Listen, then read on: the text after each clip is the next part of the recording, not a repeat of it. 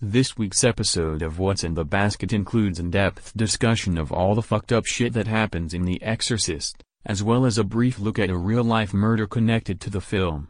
Listener discretion is advised. Also, the crickets get pretty loud at some points. Sorry about that. Now, do I have your full attention? Screw you. Hello to Yogi, hello to Boo Boo, hello to Scooby-Doo. Barney and Fred say...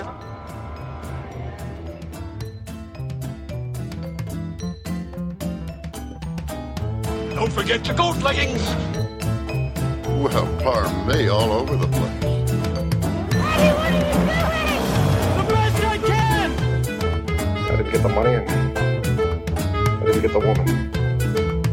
What do you think? There's always magic at the movies. What's in the basket?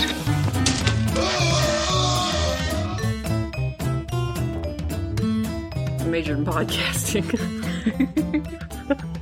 I went to broadcasting school. I went to Ted Baxter's famous broadcasting school, and I took out a lot of loans. I will never be able to buy a house. I mean, I think that could be said for all of us, though. Even if we did do a real degree, that's just the reality for people our age. I saw a thing talking about how now the latest, well, this article is a couple years old. I just found it on some forum I was reading. But the latest city to become the victim of rising home prices is fucking Boise, Idaho. It's gotten to the point where people who are from Boise can no longer afford to buy a home and raise their children there because it's has such an influx of like tech companies from the Bay Area. Like, what has Silicon Valley not ruined at this point? And also, can you imagine living your entire goddamn life in Boise, Idaho, and being like, "Oh, I'm set. This place is never going to get gentrified," and then it does. I've been to Idaho. No offense to anyone who lives in Idaho. I lived in Idaho for a time as a child. I think I almost drowned in the Snake River. Well, thank God you didn't. Someone's It's a Wonderful Life due. I wish I had. Wouldn't have all the student loan debt from Ted Baxter's famous broadcasting school. I tried weighing my cat again yesterday and failed miserably. The scale simply would not register, no matter how many times I got off and got on again. And then he tore a hole in my shirt. So we just decided to give up on weighing him this week. So he could be fatter, he could be thinner, I don't know. That's just a little fat cat update. It's good for him. Anyway, this is a podcast about movies, not about housing values in Boise, Idaho. Hey, go! Wait, you like movies? Very much. Well, I get passes to the best shows in town. Mrs. Kay, though, she gets tired, never likes to go. It's too bad. Yeah, I hate to go alone. I love to talk film, discuss, to critique. You want to see a film with me? I got passes to The Crest. It's Othello. Who's in it? Who's in it? Debbie Reynolds, Desdemona, and Othello Groucho Marx. You happy? I've seen it. Hello and welcome to What's in the Basket. My name is Tiff, and as always, I'm joined by Amelia. Hello. And Candace. Hi. And today we're officially kicking off spooky season. We're talking about an actual scary movie entitled The Exorcist from 1973. I don't know if you've heard of it. It's a little undiscovered gem. I didn't really, write down a synopsis of this movie because I feel like everyone knows what happens in The Exorcist. Yeah, I think everyone, even if you haven't seen it, has sort of like Beatles songs. It's part of the public consciousness. At least you know enough about it. You come out of the womb knowing that Father Karras' mother sucks cocks in hell. Be unto her, O Lord, a fortified tower. In the face of the enemy.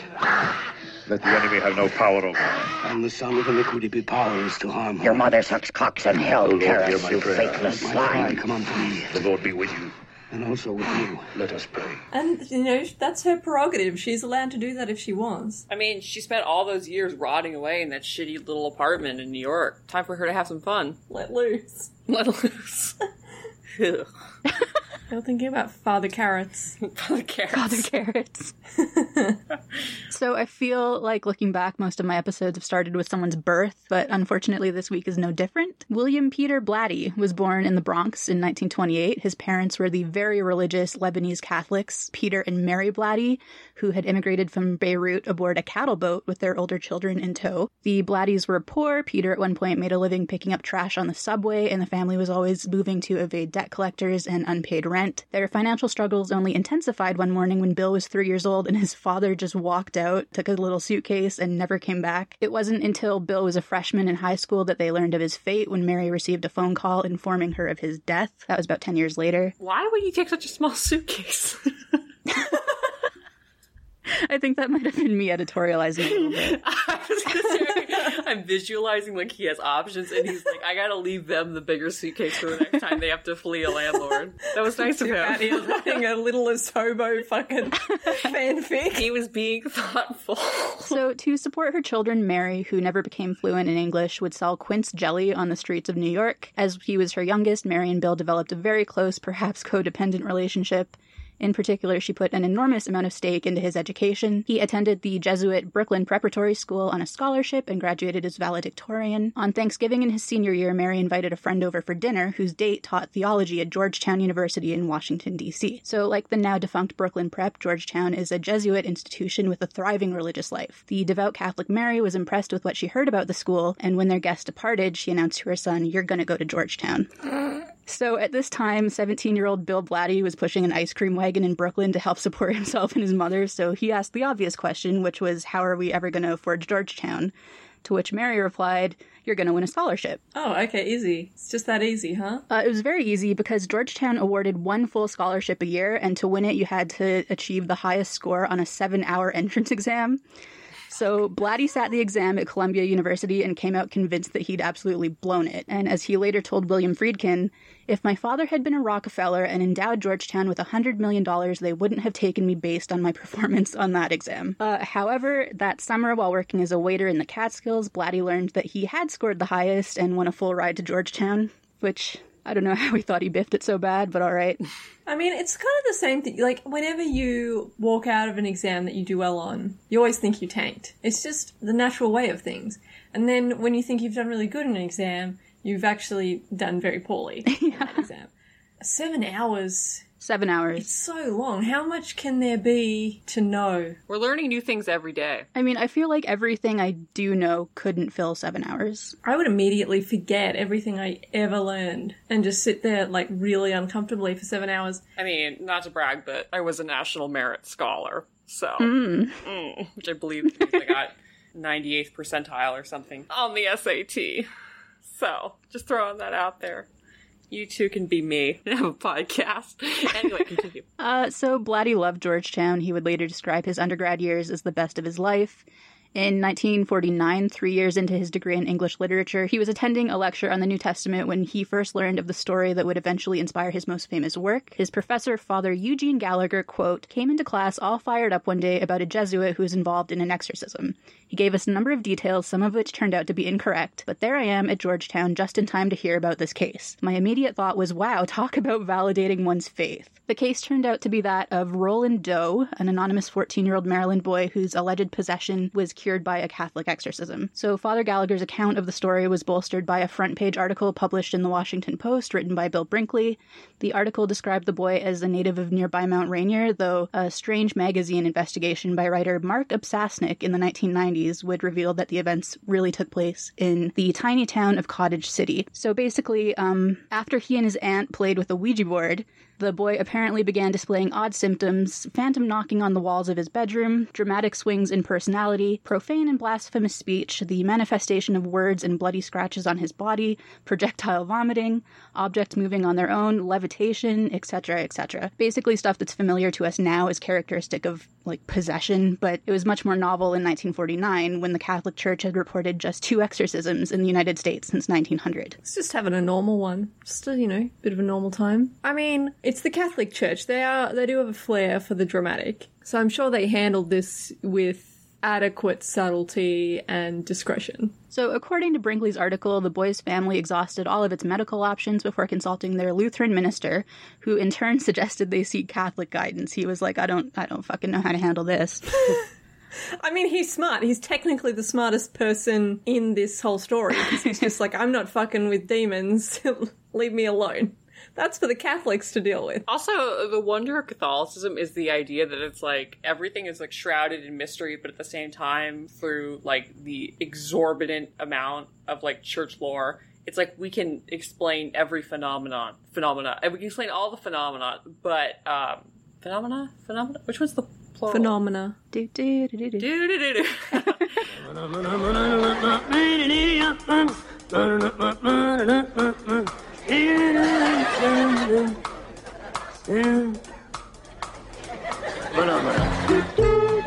But it's like everything is a grand mystery shrouded in secrecy, except also we have all the answers, which I think is really cool. The boy was then taken to the Georgetown University Hospital, where a Father Albert Hughes attempted to perform the ritual, but basically freaked out and bailed when the boy slashed him violently in the arm with a bed spring.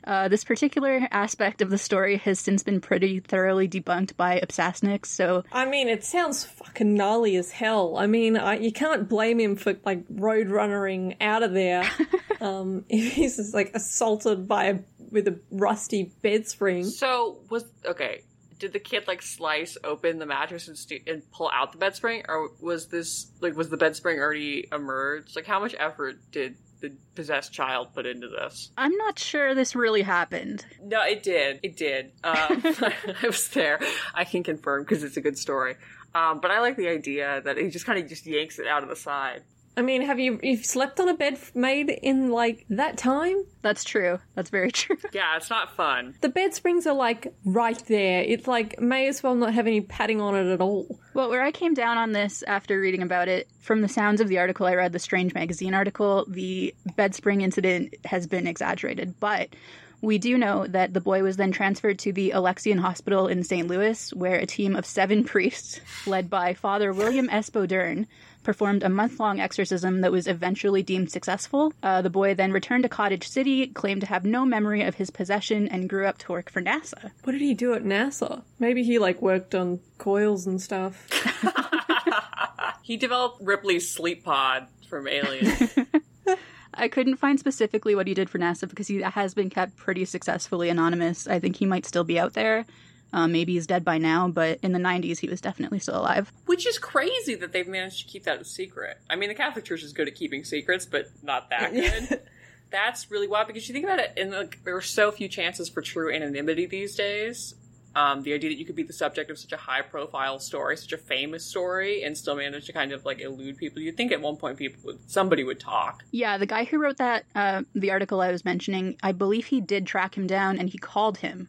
And when he called him, the guy was just like, no, like, I'm not fucking talking to you about this. And the writer was respectful enough to leave his name out of it. So Blatty was captivated by the case, which he saw as a potential validation of his faith, but nothing came of it at first. He graduated from Georgetown in 1950 and moved on to George Washington University, where he worked his way through a master's degree in English, working odd jobs like selling vacuums and driving a beer truck. It's the first gig economy. We love a working class king. After that, he spent some time in the Air Force, then he worked for the United States Information Agency in Beirut. Upon returning to the States, he took a job in public relations at Loyola University in Los Angeles, then became publicity director for the University of Southern California. Man, you could just, like, get a job back then, huh? He could really just do whatever the fuck he wanted. He had degrees in English and was doing this shit.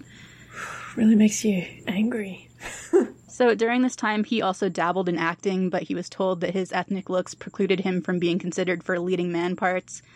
Undeterred, he entertained himself by posing as an Arabian prince at Hollywood parties. He called himself Prince Xeer, Xeer, and fooled a number of stars, including Zsa Zsa Gabor. I don't think that's a particularly hard one to fool. Yeah. He ghost wrote a Dear Abby advice book entitled Dear Teenager, which was surprisingly successful, then published his first book under his own name, a comic memoir of his youth and time in Lebanon entitled Which Way to Mecca, Jack, in 1960. He then won $10,000 in a 1961 appearance on the Groucho Marx game show You Bet Your Life, which he used to quit his job at USC and focus on writing. Fuck. 10 grand used to go a lot farther those days. Man, I wish I could win $10,000 on a Groucho Marx game show. So the 60s were an extremely prolific period for Blatty. He published 3 novels and got into screenwriting, starting with the Frank Tashlin 1963 Danny Kaye comedy The Man from the Diners Club. His collaborations with director Blake Edwards began a year later, when he scripted the second entry in the Pink Panther series, A Shot in the Dark. I was gonna say, I have never heard of that Danny Kaye movie in my life. The poster looks bad. It looks really bad. Frank Tashlin movies on the whole are, like, not good, but that sounds particularly egregious. Never really got the Danny Kaye thing. You know who allegedly got the Danny Kaye thing? Allegedly. Laurence Olivier allegedly got the Danny Kaye thing. How would that work? They both look like they have the same kind of horrible flat face. Well, what do narcissists love more than looking into a mirror? Yeah. So A Shot in the Dark was followed by a screen adaptation of his own novel, John Goldfarb, Please Come Home, which was directed by J. Lee Thompson and starred Shirley MacLaine. He also continued to work with Edwards, scripting What Did You Do in the War, Daddy in 1966, Gun in 1967, and Darling Lily in 1970. Why does every movie in the 60s have a terrible title? They're really bad. What was that fucking Dustin Hoffman movie I was thinking of earlier? Oh, who is Harry Kellerman and why is he saying those terrible things about me? It's just like, that's 1971. Awful. It's the same thing. They all have such long titles. And anyway, horrible time. Gun was a film adaptation of Edwards' 1959 television series Peter Gunn, and it provided the setting for Blatty's first encounter with director William Friedkin. Edwards eventually directed the movie himself, but early in pre-production he'd approached Friedkin with the opportunity and presented him with Blatty's script. As Friedkin recalls, quote, I read the script and I hated it. Really hated it. I didn't really know what to say to Blake because I wanted to do the picture, but not that picture. So I went back to see Blake and I said, Blake, I really hate this script. As a matter of fact, I think it's the worst piece of shit I ever read in my life. And I never had directed anything really, and Blake is a really fine director and he was a little stunned by what I had to say, and pushed a button on his desk and he said, oh really, is that your comment? I said, yeah. He said, well, I'd like you to give it to the fellow who wrote the script. He's sitting in the other office. And in came Bill Blatty. And Bill was this kind of nervous guy. He had a facial tic, and he was sort of nervous, and he needed money, and he came in and sat down, and Blake said, Bill Friedkin, this is Bill Blatty. He's read your script. Why don't you tell him what you think of it? Well, I didn't temper my comments too much, but after I said it, Bill Blatty broke into hysterical laughter, and he said, you know, you're absolutely right. It really is a rotten script, and nobody around here has had the guts to say it. Oh my god. Blake had a bit of an ego. Blake did not like being challenged on things. The thing, though, is that Friedkin has a bit of an ego, and he has done nothing to warrant having such an ego at this point. No, he hasn't. But the difference there is that I think Blake Edwards is someone who, when he's hot, and when he's not, he makes the worst goddamn movies I've ever seen in my life. Like, steaming trash fires. I really don't know that much about Blake Edwards. I don't know if that comes down to editing or producing or something, but I don't understand how he's a really, really, really inconsistent director. Friedkin was right and he should say it. So Blatty and Friedkin kept in touch. According to Friedkin, he would, quote, run into him on the street or at the racetrack, and they'd occasionally talk on the phone. Fuck. In addition to meeting Friedkin, however, 1967 included another major milestone in Blatty's life, which was the death of his mother. So, like I said earlier, Bill and Mary Blatty had been extremely close, and Bill took her death hard. He would later recall undergoing a serious religious crisis during this period, quote, when I would describe my faith as more of an intense hope than a solidly held belief. Initially, Blatty attempted to cope with the loss of his mother through spiritualism, consulting mediums and using Ouija boards to contact her, but he called these experiences ludicrous and found himself instead developing a renewed interest in the Roland Doe case that had fascinated him nearly 20 years earlier. So he began to dwell on the concept of writing a book about the case, which he described to the editor-in-chief of Bantam Books, Mark Jaffe, at a New Year's Eve party in 1968. To his surprise, Jaffe offered to buy the as-yet unwritten book on the spot, and it wasn't until after he signed the contract with Bantam that Blatty realized he would have to write it as fiction, since so much of the information about the real case was just completely under lock and key. The man's got chutzpah, I'll give him that. I mean, he's always fallen ass backwards into an opportunity, so... Bit of a record scratch moment for sure. Yeah. Blatty then started reading up about exorcism in general, but even that broad concept was difficult to research in the late 60s. The Catholic Church was pretty reticent about possession and exorcism, and it's largely due to The Exorcist itself that the subject became so popular later on. However, Father Gallagher, the professor who had introduced the story to Blatty in the first place, was able to put him in touch with Father Baudouin, the priest who had led the team of exorcists that allegedly cured the boy in St. Louis. Do you reckon they had, like, you know, break glass in case of exorcism kind of alarm, and they've all got, like, special robes that they wear, maybe hard hats or something, but they're, like, shaped like bishop's hats or whatever. No, they have, like, a cool pole, like, in a firehouse, and they all, like, slide down it. Driving everywhere in, like, I don't know, what kind of car would a Catholic drive? Pope-mobile. No, they don't. They're not the Pope. Only the Pope gets the Pope-mobile. They're going to be in, like, a... They're going to be in a very... Corolla. Yeah, they're going to be in a very drab domestic sedan. They're Maybe in like a Pontiac. Volvo. I don't think priests can afford a Volvo. No, but like in the 70s. Well, no, this is the 40s. So they're driving a Studebaker. I don't know if Studebaker's still around in the 40s. They're in like the jalopy from the Beverly Hillbillies. They got their cool helmets on, their cool exorcism helmets on. Because as we've established, you know, when you're exorcising the kid's hitting you with bed springs and shit, so they gotta wear their cool helmets. Mm-hmm. And they got flame-proof jackets in case the devil tries to light you on fire. So, Blatty and Baudouin never met in person or even spoke over the phone, but they began a long correspondence via letter in 1968. Baudouin's first letter in response to Blatty read in part, quote, "As you stated in your letter, it is very difficult to find any authentic literature on cases of possession. At least I could not find any when I was involved in such a case. Accordingly, we kept a minute account each day of the happenings, each preceding day and night. Our diary would be most helpful to anyone placed in a similar position as an exorcist.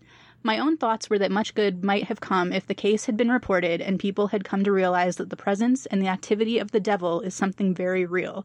I can assure you of one thing. The case in which I was involved was the real thing. I had no doubt about it then, and I have no doubts about it now." So, through their correspondence, Father Baudouin agreed to assist Blatty in the research for his novel on the condition that great pains be taken to maintain the anonymity of the possessed boy. Blatty then holed up in his ex-wife's guest house to work on the novel.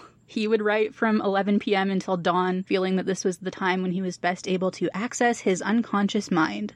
The original plot involved a young boy on trial for murder whose defense is demonic possession. The boy was turned into a girl in compliance with Father Baudouin's request to downplay the connection to Roland Doe. The story shifted as he wrote, and he realized his desire to portray both a priest's crisis of faith, in no small part influenced by his own experience in the wake of his mother's death, and the journey of an atheist mother who comes to believe in possession. The novel that Blatty set out to write was not a horror story, according to him. Rather, he deliberately intended to reflect his own Catholic beliefs in what he described as a supernatural detective story. As he explained, quote, "This one venture outside of comedy was going to be it for me, the story that had been festering inside me for 20 years. Okay, I'm gonna do it. I've got nothing else to do but collect unemployment. No excuses. My hope was that it would be reviewed with respect, that I wouldn't be mocked. That's all I was hoping for." That is very sad for a man who, again, as we've established, is successful at everything he tries, more or less. I feel like his life thus far should have taught him that this book was going to be a runaway success. Some people just really aren't good at picking up on context clues, though. Well, I'm sure part of that 7-hour exam was about context clues. The novel was released in the spring of 1971, and the publisher spared no expense in publicity. Blatty was sent on a 26-day promotional tour, but initial sales were poor. Fate intervened one night when Blatty received a call asking if he'd be able to fill in for a last-minute cancellation on the Dick Cavett show. According to Friedkin's memoir, quote, "When he took the stage, Cavett greeted him with, 'I'm sorry, Mr. Blatty, but I haven't read your book.' To which Blatty responded, 'Then may I tell you about it?' He then spoke for more than 40 minutes, interrupted by only one question from the host and a commercial break. Cavett's question was asked with irony.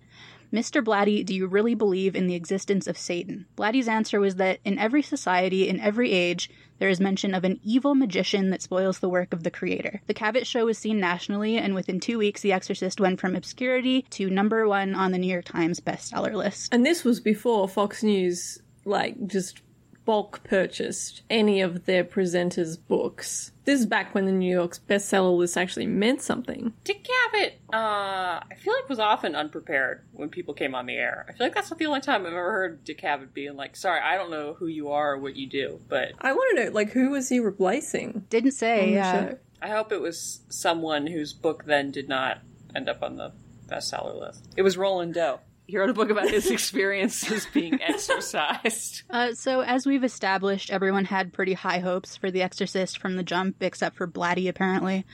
As such, Warner Brothers bought the movie rights before the book was even published. Paul Monash, who created the Peyton Place TV series and had recently produced Butch Cassidy and the Sundance Kid, was brought on to spearhead the project. Blatty received $75,000 with the expectation that he would disappear and I guess just sort of let the big boys handle it. Blatty, however, then learned that Warner's had been willing to pay as much as $600,000 for the rights. So not only had Monash completely lowballed him, but he was also planning to make a number of changes to the novel, such as moving the setting from Georgetown to Salem, Massachusetts. Yeah, a city known for its connections to Catholicism, definitely. Aha. We seem to have a skeptic in our midst. Mr. Dennison, would you care to share your California laid-back tie-dye point of view? Okay.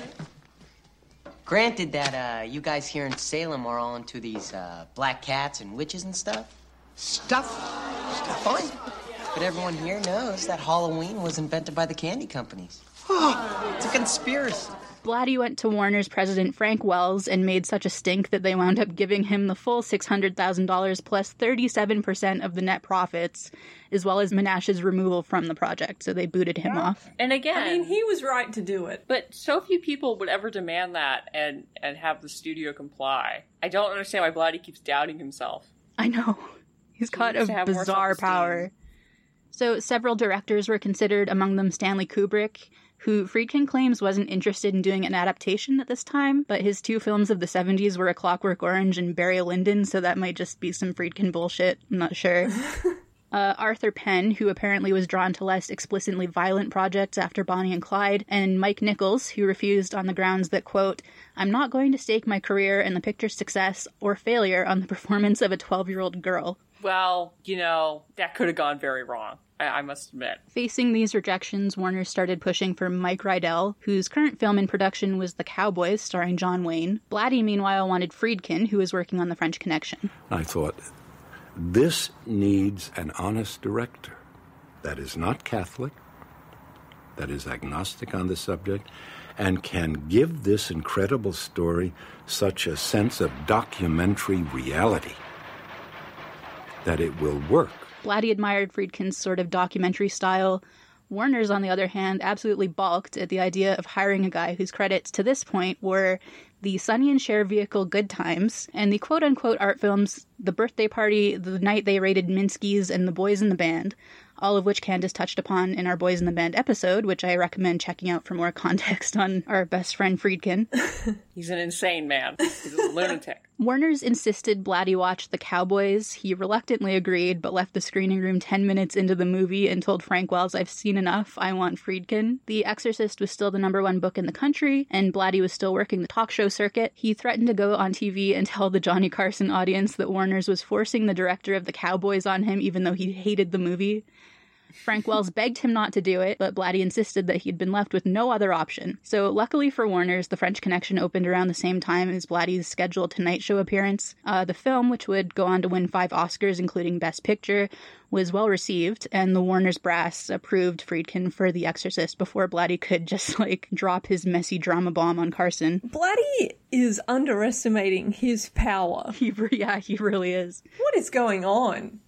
He made a deal with the devil. His mom made a deal with the devil to get him into Georgetown. Yeah. And then the devil took her. That's why she died. So Friedkin then came on board for $500,000 and 10% of Blatty's share of the net profits. Once Friedkin was confirmed, Blatty presented him with an already finished screenplay, and excited Friedkin read the script and was horrified to find that, like Gunn, it was, in his opinion, terrible. The Iraq prologue that set the mood of the novel was gone, and the story was full of flashbacks and unnecessary red herrings. Blatty admitted that he'd struggled to adapt the novel, believing it could never be filmed as written. Together, they came to the conclusion that they had to start from scratch. So without a screenplay, Friedkin hired production manager David Salvin to come up with a budget and assemble a crew.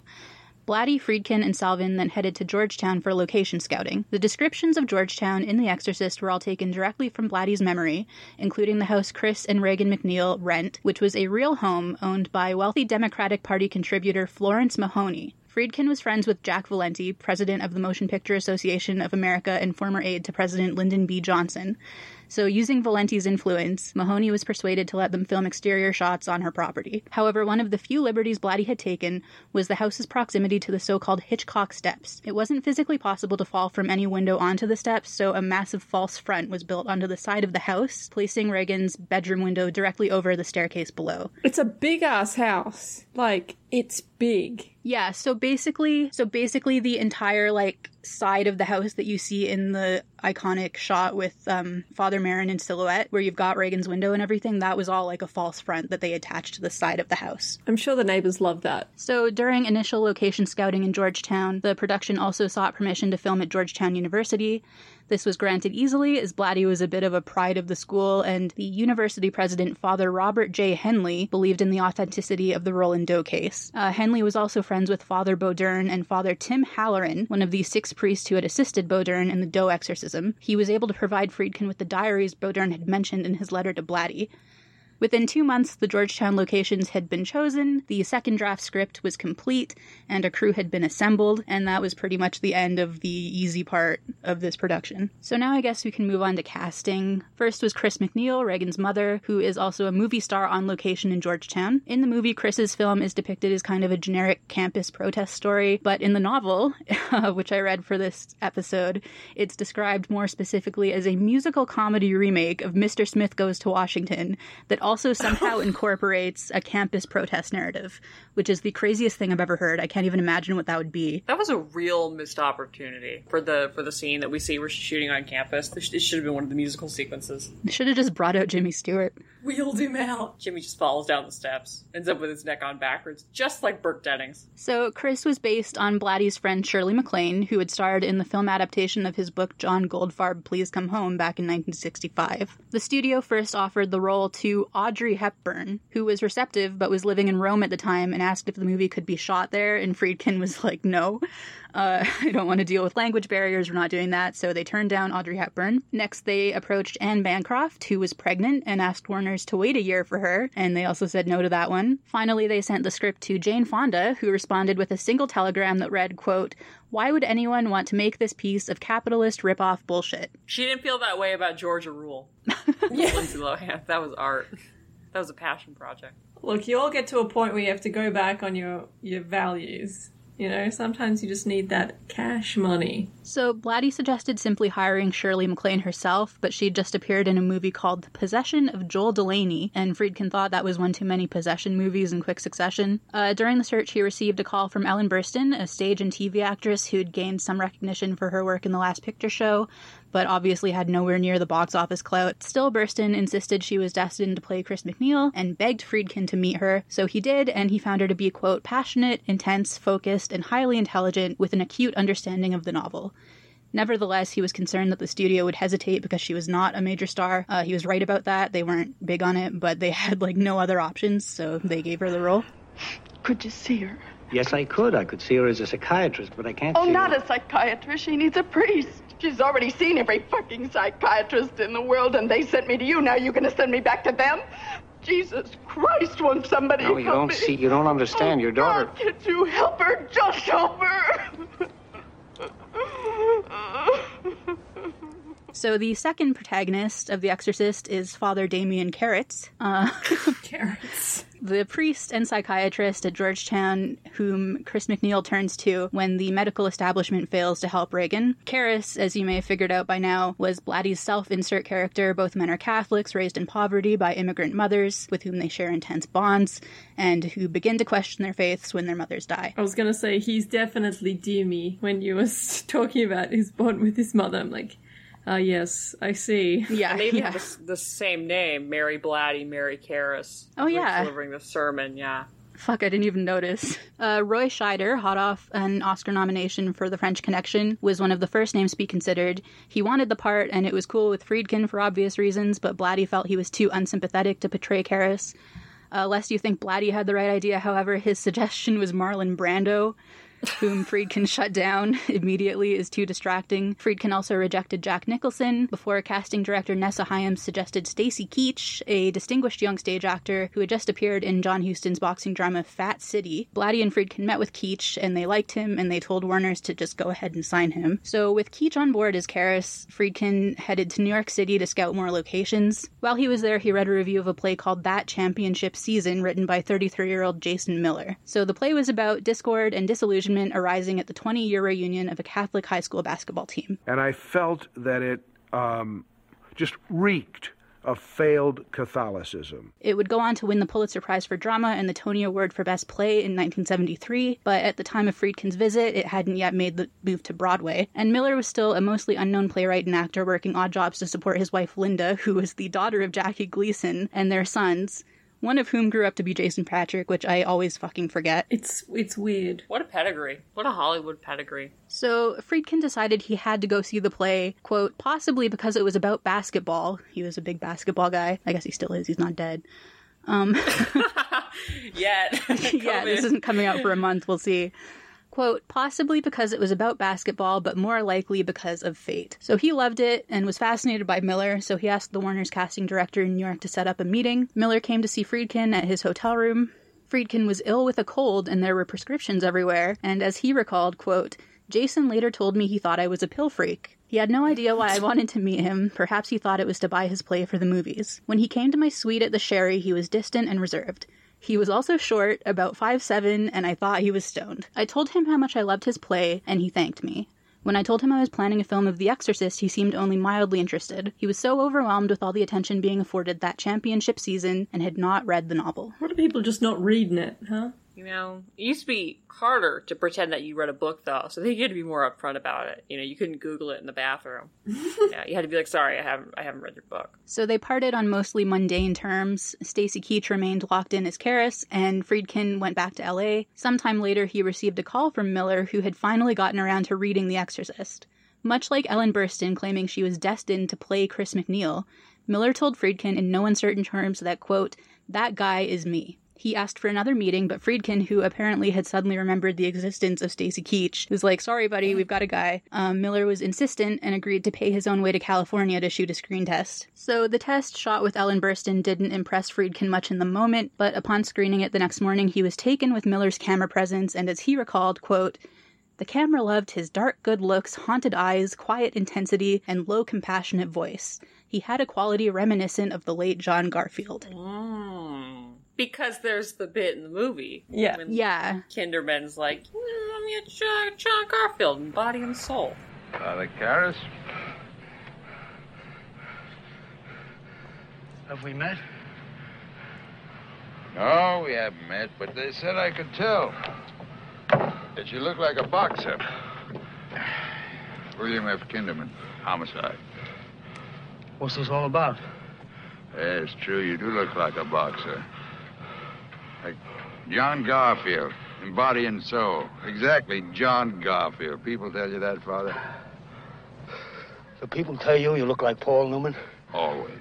So that would be a Friedkin special, because in the novel, Kinderman compares him to Paul Newman and Sal Mineo, I believe. So to the studio's horror, he insisted that they then pay off Stacy Keach and hire Jason Miller for the role. Man, sucks to be Stacy Keach, huh? I mean, he still got the money, so... Yeah, but, I mean... He didn't get to be in The Exorcist, yeah. So Father Lancaster Marin, at least, was easy. Blatty had based the elderly priest on two famous academics.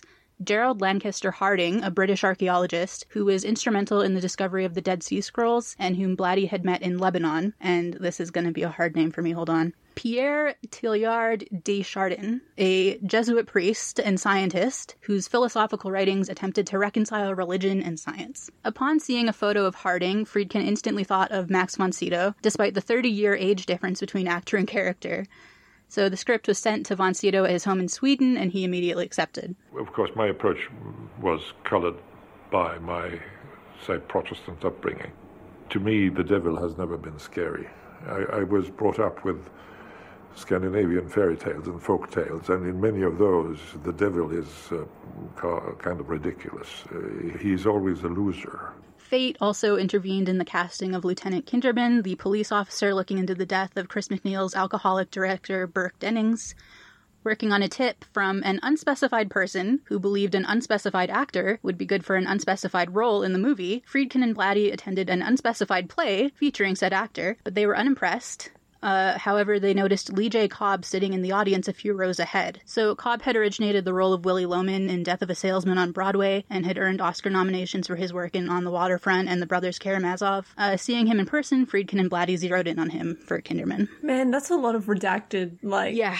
That was very frustrating. I want to know. Friedkin does this Give all me the time. the details. Friedkin does this all the time. When I was doing Boys in the Band, and he'd be like, oh, and then I had this guy, and he was terrible, but I'm not going to say who it was. So we had to fire him. And it's like, I want to know. Give me the dirt. It's just a big old tease. He is. The ultimate tease is not having made a good movie in 25 years. That's the ultimate tease. So Burke Dennings was based on J. Lee Thompson, the British filmmaker who directed Shirley MacLaine in Blatty's John Goldfarb, Please Come Home. Dennings was played by Jack McGowan, an Irish actor with a long stage career behind him. There seems to be an alien pubic hair in my jib. I beg your pardon? Never seen it before in my life. Have you? And in, I guess, maybe kind of the first entry in the so-called Exorcist curse, McGowan died of influenza at the age of 54, not long after he completed filming. Reflecting the documentary style that had appealed to Blatty in the first place, Friedkin also hired several non-actors. The president of Georgetown University was played by Father Thomas Birmingham, the professor who had brought the Washington Post article to Blatty's attention when he'd first grown interested in the case in 1949. So I guess Blatty was just keeping in touch with all of these priests from his college days, which is kind of weird, but... It's like gangs. Like in Taken, how he has that, dad squad. Well, he's got this, priest squad that he's just got, on speed dial. And he's like, hey, you want to hang out and talk theology? Everyone needs a squad. We're a squad. We're Rock Squad, specifically. Yeah. Could be worse, Your squad could be like the Hollywood Republicans, like Patricia Heaton and Tom Selleck. That'd be a terrible squad. Probably tip pretty bad, too. Unlike us. Unlike us. We're good tippers. So, Blatty also introduced Friedkin to Father Bill O'Malley, another priest friend of his, who had once told him the character of Father Dyer was a cliché. The character of Father Dyer in the book is this, dorky, wisecracking kind of nerd guy who wears Snoopy sweatshirts when he's out of uniform, which is not necessarily what I think when I think priest, but to each their own, I guess. He's a cool priest. He's a cool priest. He's probably got a guitar. In any case, Friedkin offered the role of Dyer to O'Malley, who also served as an advisor on the film. Karis's mother, obviously based in large part on the late Mary Blatty, was played by Vasiliki Maliaros, who was discovered in a Greek restaurant by extras casting director Lou DeGimo. I can't do names, man. As with the death of Jack McGowan, her death shortly after filming is often cited as being part of the curse, but she was 89 years old and died of natural causes, so, Yeah, I mean, that one's a bit of a stretch. To me, living to 89 is a curse, so just flip it around that way. So DeGimo also, and this is kind of like an awful story to me, also found a non-actor for the brief role of the beggar Karis encounters while waiting for the train. Father, could you help an old altar boy? I'm a Catholic. They basically scoured bars all over New York to fill the part. They finally settled on a man named Vincent Russell, who apparently, at least according to Friedkin, was only in his 40s. He looks much older. He was an alcoholic patron of the White Rose Bar, and they kept him well supplied with booze for about a week until it was time to film his scene. All of this just makes me very sad. Yeah, it's not good. They filmed the scene at the Grand Central subway station. It took about 5 hours. Russell wore his own clothes and kept asking to go home, by which he apparently meant the bar. Months later, background noise made it necessary to bring him back in to dub over his line. I don't know how they tracked him down. I guess he really did just kind of live at that bar. According to Friedkin, he had no recollection of filming the scene in the first place. It took another 2 hours to record the line, and upon finishing the recording session, at least this is a bit of levity, he got to his feet and exclaimed, "I ain't gonna work for that director no more." I mean, I'm sure many an actor have actually expressed that particular wish before. Yeah, especially about Friedkin. Of course, as Mike Nichols had noted, the success of the film lived or died on the casting of the 12-year-old possession victim Regan MacNeil. For 4 months in 1972, casting directors all over the country taped more than 1,000 auditions by child actresses aged 11 to 13. Friedkin, being Friedkin, claims to have watched at least a minute or two of every single tape. That sounds like a lot. I don't know. The production sought an actress who seemed stable and mature enough to handle the shocking subject matter she would be expected to perform. This turned out to be a big ask, and eventually they started looking at 14 to 16-year-old actresses who could play younger. So, this is a fucking nightmare. I hate this. I don't even want to read it out loud, but I have to. For the show. Yeah, I gotta do it. So, Friedkin has sort of this go-to account of his first meeting with Linda Blair, which I personally find horrifying. He seems to think it's, like, funny and charming in the way that men of his generation always seem to think this shit is funny and charming. So I'm just going to read it straight from his memoir because it skeeves me out so much I didn't bother to put it into my own words. Quote, "One afternoon at my office in New York, my secretary buzzed me. There's a woman out here named Eleanor Blair. She doesn't have an appointment, but she brought in her daughter and wonders if you'd see her. She was smart but not precocious, cute but not beautiful, a normal, happy 12-year-old girl. Her name was Linda Blair. Her mother was a quiet, pleasant, not a stage mother. Linda was represented by an agency that suggested 10 other girls to us, but not her. She had done some modeling, no acting. Her main interest was training and showing horses, for which she won a lot of blue ribbons. She was a straight-A student in Westport, Connecticut. I found her adorable, irresistible. I asked her if she knew what The Exorcist was about. Well, she said thoughtfully, it's about a little girl who gets possessed by the devil and does a whole bunch of bad things. I nodded. What sort of bad things? Well, she pushes a man out her bedroom window, hits her mother across the face, and she masturbates with a crucifix. I looked at her mother. She seemed to realize that her daughter was special. Do you know what that means? I asked her. What? To masturbate. It's like jerking off, isn't it? She answered without hesitation, giggling a little. I looked again at her mother. Unflappable. Have you ever done that? I asked Belinda. Sure, haven't you? She shot back. I'd found Regan. So... Eesh. The minute I read that, and unfortunately it was not the first time, because like I said, he tells this fucking story all the time, the Kill Bill sirens went off in my head, because... Yeah, as someone, it's definitely not an appropriate thing to be. As someone who has been a 12-year-old girl, I do not believe that any allegedly normal 12-year-old girl would speak to a strange man like that. I don't think this happened. No. I felt vindicated when I watched the 1998 documentary about the making of the movie called The Fear of God, because in that documentary, Linda Blair pretty much states, like, she's not talking about this story, but she basically just says that, like, she had no idea what she was doing in that scene, right? Like, no context for it. I didn't understand what masturbation was at that age. So I didn't understand, you know, there was a box and a sponge and Karo syrup with red food coloring. And that was between my legs. So I just had to put the cross into the box. That's all I was doing. I had no idea what it was until many years later. So for that reason. But then it's like even more like making up that story is horrifying, yeah. Dining out on that story is, yeah. Still not great. Yeah, he seems to think it's cute. I don't think it's cute. I think it's gross. Maybe he should be in jail. I think every male director should probably be in jail. Just be safe. Well, it definitely, I mean, to this day, Friedkin's a pretty vocal Woody Allen defender, and makes a lot more sense reading that one, knowing that he thinks it's, like, charming to tell that story about a little girl, which I assume he made up. Is it true that Linda Blair's mother wasn't a stage mother? I just feel like anyone who would put their child forward for this particular role has to smack a stage. Well, yeah. You know? I mean, especially... Like, I find that very hard to believe. I agree. I'm not vibing with Friedkin's account at all, so I think he's probably just, you know, trying to gild his own lily here. Yeah, because then it makes it sound like you discovered her, yeah. He makes a habit of kind of, like, mythologizing his own shit. Like, I like, a lot of my research, I researched with a lot of sources for this, I really did. But his book is kind of the goldmine for, like, covering everything, but I take a lot of it with a grain of salt because... he's not the most reliable narrator. Shockingly. Yeah, I don't know. I'm just immensely distrustful of anyone who puts their kid into that kind of environment to begin with. No matter how, like, you know, even if it's, you know, straight up children's entertainment, Disney Channel style. Well, I mean, we've all seen what happened at fucking Nickelodeon, so... Well, in any case, they did cast her. They did a test with Ellen Burstyn, and she got the role. The interior of the MacNeil house was constructed on a soundstage in New York City. Friedkin initially hired designer John Robert Lloyd, who he'd worked with on The Night They Raided Minsky's and The Boys in the Band. And then, again, here's This is kind of a situation where, you gotta take his story with a grain of salt. He says he instructed Lloyd to design a colonial-style home with large rooms, walls that would allow for free camera movement, and no pink or chartreuse. Arriving to check out the set in its early stages of construction, Friedkin was then appalled to find curved archways, small rooms with low ceilings, and pink walls. And then this is batshit crazy.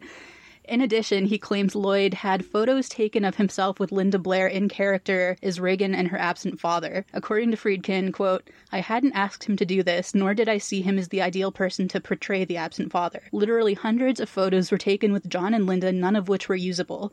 When I confronted him, he had no response, no excuse. It was a nightmare, but I had to fire him." So that's a concept.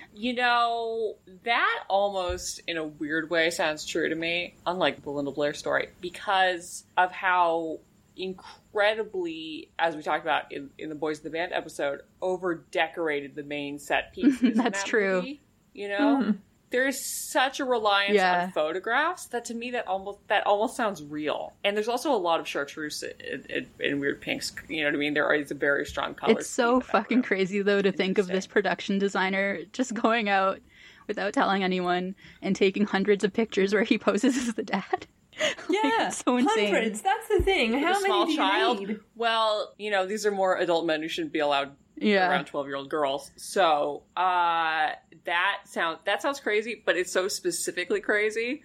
So specifically crazy. And from what we know about this man's previous work, it rings true. It does ring true. At least a kernel of it. And that strikes me as the kind of thing that would, in fact, probably eventually get you fired. People put up with a lot, but then that's a line too weird. Too far. Well, the rumor on the set at the time was apparently that Friedkin had concocted the whole conflict to buy himself more time before filming. That's also very Friedkin. I believe that too. I believe all these things. I believe both are true. In any case, Lloyd was replaced with Bill Malley, who had done only television work, and who Friedkin hired essentially sight unseen because, quote, "he had nothing to lose and he seemed pleasant enough." Similarly, he had initially hired Exorcist cameraman Owen Roisman to shoot The French Connection without seeing a single frame of his work because, and I quote, this is a direct quote, "I cannot put too much emphasis on vibes." Well, that's a problem with the industry, all this PC bullshit. You can't vibe anymore. You can't go like, I'm hiring him because of his vibes. And then people go, he's a registered sex offender. And you go, he's got good vibes. Look at the defense that people have about the guy who made the Jeepers Creepers movies. It's like, well, his movies are good. It's like, they're not that good. They aren't that good. They're not good at all, I'd say. Fucking Ingmar Bergman, yeah. That's probably exactly the same argument that he's got good vibes. The 5-man special effects team was headed by Marcel Vercouter, whose previous credits were Support Your Local Sheriff, McCabe and Mrs. Miller, and Deliverance. He moved his family into the basement of the soundstage, and his crew worked 12 to 15-hour days, creating dozens of now iconic special effects that we'll talk about later on. That is a big departure from those movies. Yeah. He's got range. He's got good vibes. Well, sometimes the vibes is right. And sometimes they're just not right at all. That's the millennial reboot of The Price is Right. The vibe is right. So the movie also required some highly detailed makeup. For this, they brought on Dick Smith, who had previously created elaborate old age makeup for Dustin Hoffman in Little Big Man. Thought you were going to say Tootsie. Imagine. And Marlon Brando in The Godfather. Most crucial was Reagan's demonic makeup, which was designed around the conceit that Reagan had been slashing herself in the face, and her disfigurements were caused by increasingly gangrenous wounds. It took 3 hours to apply every morning and another hour to remove.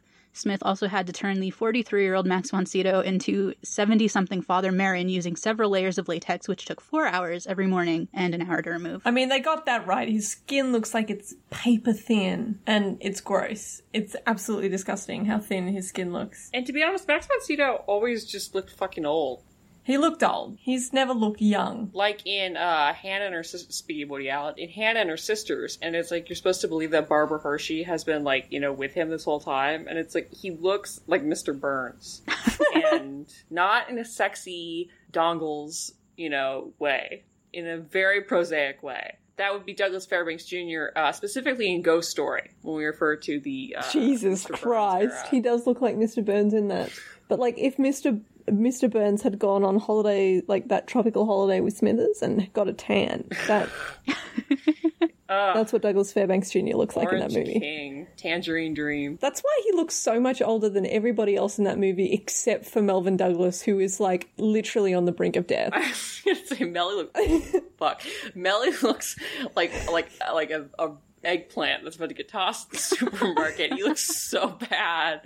He looks so bad. I mean, he did die immediately fucking after. Well, that's why.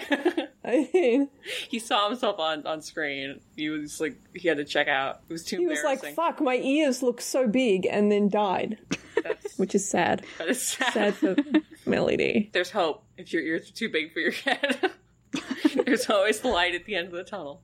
Just not like around your head, though, because your ears are casting a big shadow.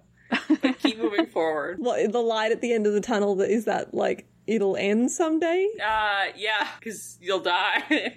We all die eventually. You don't need ears when you're dead. Don't need ears when you're dead. Some of us, we fall out of windows. Some of us, we die in the toilet. Some of us die after being harangued endlessly by William Friedkin for a couple of weeks of our lives. You know, that's just what happens. That's why the old lady kicked the bucket. Tired of listening to Friedkin talk. So, principal photography began in August 1972 at the Goldwater Memorial Hospital with the scene where Karras visits his institutionalized mother.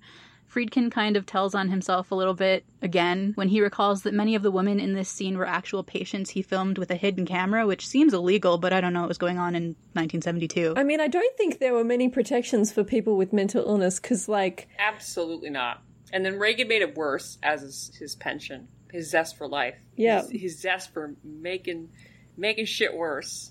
Aggravating. Yeah, I mean, it really bit him in the ass when he lost his mind, so... Some would say that was karma. So, in another incident often listed as part of the Exorcist curse, Linda Blair's grandfather died during the first week of filming. Though, once again, I would argue that a grandpa dying is not necessarily a rarity. No, it's sad. It's sad for her, but, like, old people die. Yeah. Well, more convincing in making the case for a curse was the destruction of the entire soundstage set in a mysterious fire, which does sound a little cursed. Of course, on a 15-month schedule, as we had, you certainly expect the laws of probability would presume that certain things would happen. But in my 32 years of making films, I've never had a set burn down. And we did on The Exorcist. We had a fire that was still a mystery. The set caught on fire one weekend when no one was there. I remember that was terrible. Shut down. I think it shut us down for about 6 weeks. They couldn't find an electrical problem. They couldn't find an arsonist. They couldn't find any substantial reason that occurred. Friedkin awoke one morning to a phone call from David Salvin, who told him not to bother coming into work that day because the set had burned down overnight. No one had any idea why. I mean, that's a pretty chill call to get, isn't it? Like, I think you could probably, I guess, be a little bit more professional when you're getting that call. Just being like, oh, don't bother coming into work, the whole entire set burnt down, bye. Like, huh? I want some context for that. Oh, you act like if you didn't get the phone call tomorrow, you'd be like, okay, and then go back to bed. Well, considering my office is now my house, I think I'd be aware if it fucking burnt down. Well, okay. Well, no one had any idea why. Only a night watchman had been present at the time.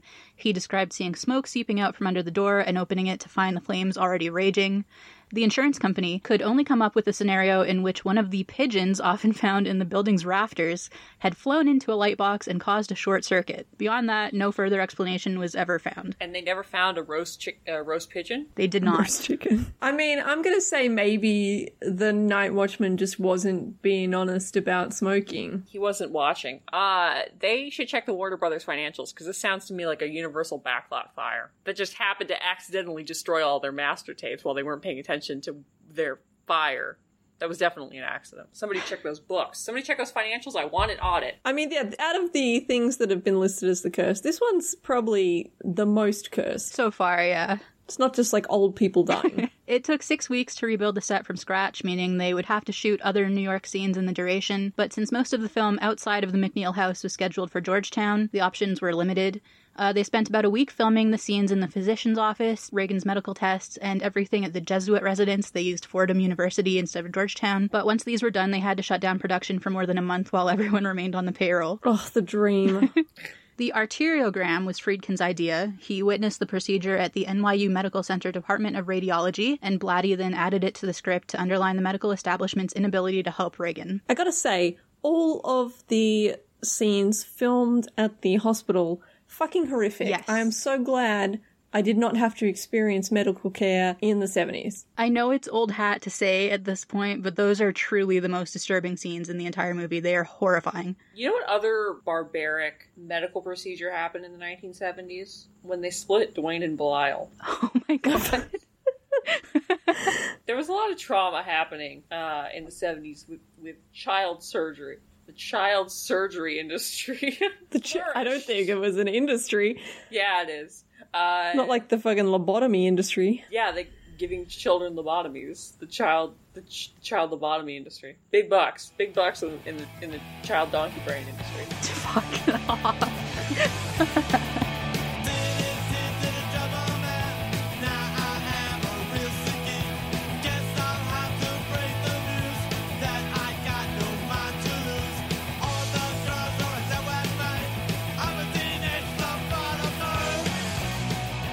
Well, in an arteriogram, dye is injected to make small arteries visible in an X-ray, which can be used to detect brain damage. So the procedure shown in the film was performed by a real neurosurgeon using injection and blood spurt effects created by Marcel Vercoteur. Actual radiology technician Paul Bateson also appears in the film. He's the bearded guy who, helps prepare Reagan for her arteriogram. He positions her on the table. He applies the wires to her shoulders. He's the one who, jokes about them being sticky. So in 1977, a few years after the movie, Variety film reviewer Addison Verrill was found dead in his Greenwich Village apartment. Despite being just one of several murders of gay men in Greenwich Village around this time, the police unsurprisingly wrote it off as a robbery gone wrong. I mean, they're great cops. Yeah. Huh? Village Voice reporter Arthur Bell, however, noted in his coverage that nothing of value had been stolen. So a week later, Bell received a phone call from a man claiming to have murdered Verrill.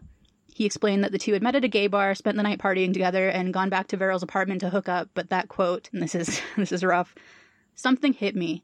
Addison hadn't been reciprocal. It wasn't just the sex act itself that wasn't reciprocal, it was the soul act too. I wanted a lasting thing, something that would go beyond sex into friendship, a lover, or marriage. I can't fathom exactly what I did. I concede that it was my alcoholism. There's a stigma placed on alcoholics. But I needed money, and I hated the rejection. It was the rejection that triggered things. Something flared up in my head.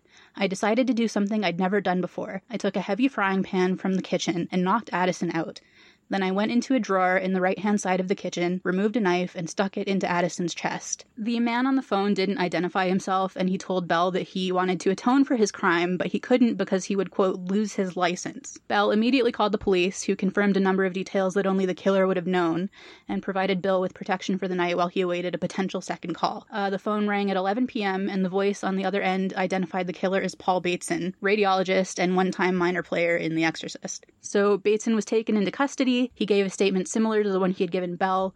He would later attempt to recant and maintained his innocence throughout his trial. The prosecution tried and failed to pin 6 other murders and dismemberments in Greenwich Village on him, but he was ultimately sentenced to at least 20 years in prison for the murder of Verrill. He was released in 2003 and seems to have vanished from the records ever since. So yeah, we got a real murderer in this movie, which I actually didn't know about. Yeah, I mean, I knew about it, but it's rough. It's real rough. Yeah.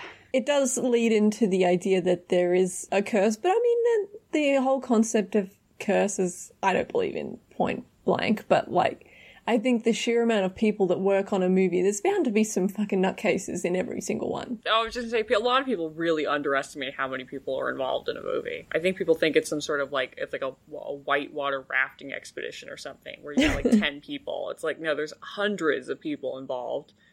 Thousands sometimes, if you count extras. Not to mention all the people who work in administrative capacities at the studios and stuff who are tangentially, affiliated with stuff. People in distribution, people in exhibition, people in marketing. But The Exorcist definitely does have a pretty high concentration. Disproportionate amount of fucked up shit. Just through attrition, I think there was 3 or 4 people died. There are a couple of unfortunate deaths during the filming. There were 9 deaths, which is an enormous amount of deaths connected with the film. Some very directly, like the actor Jack McGowan, who gets killed in the film, completed shooting and died.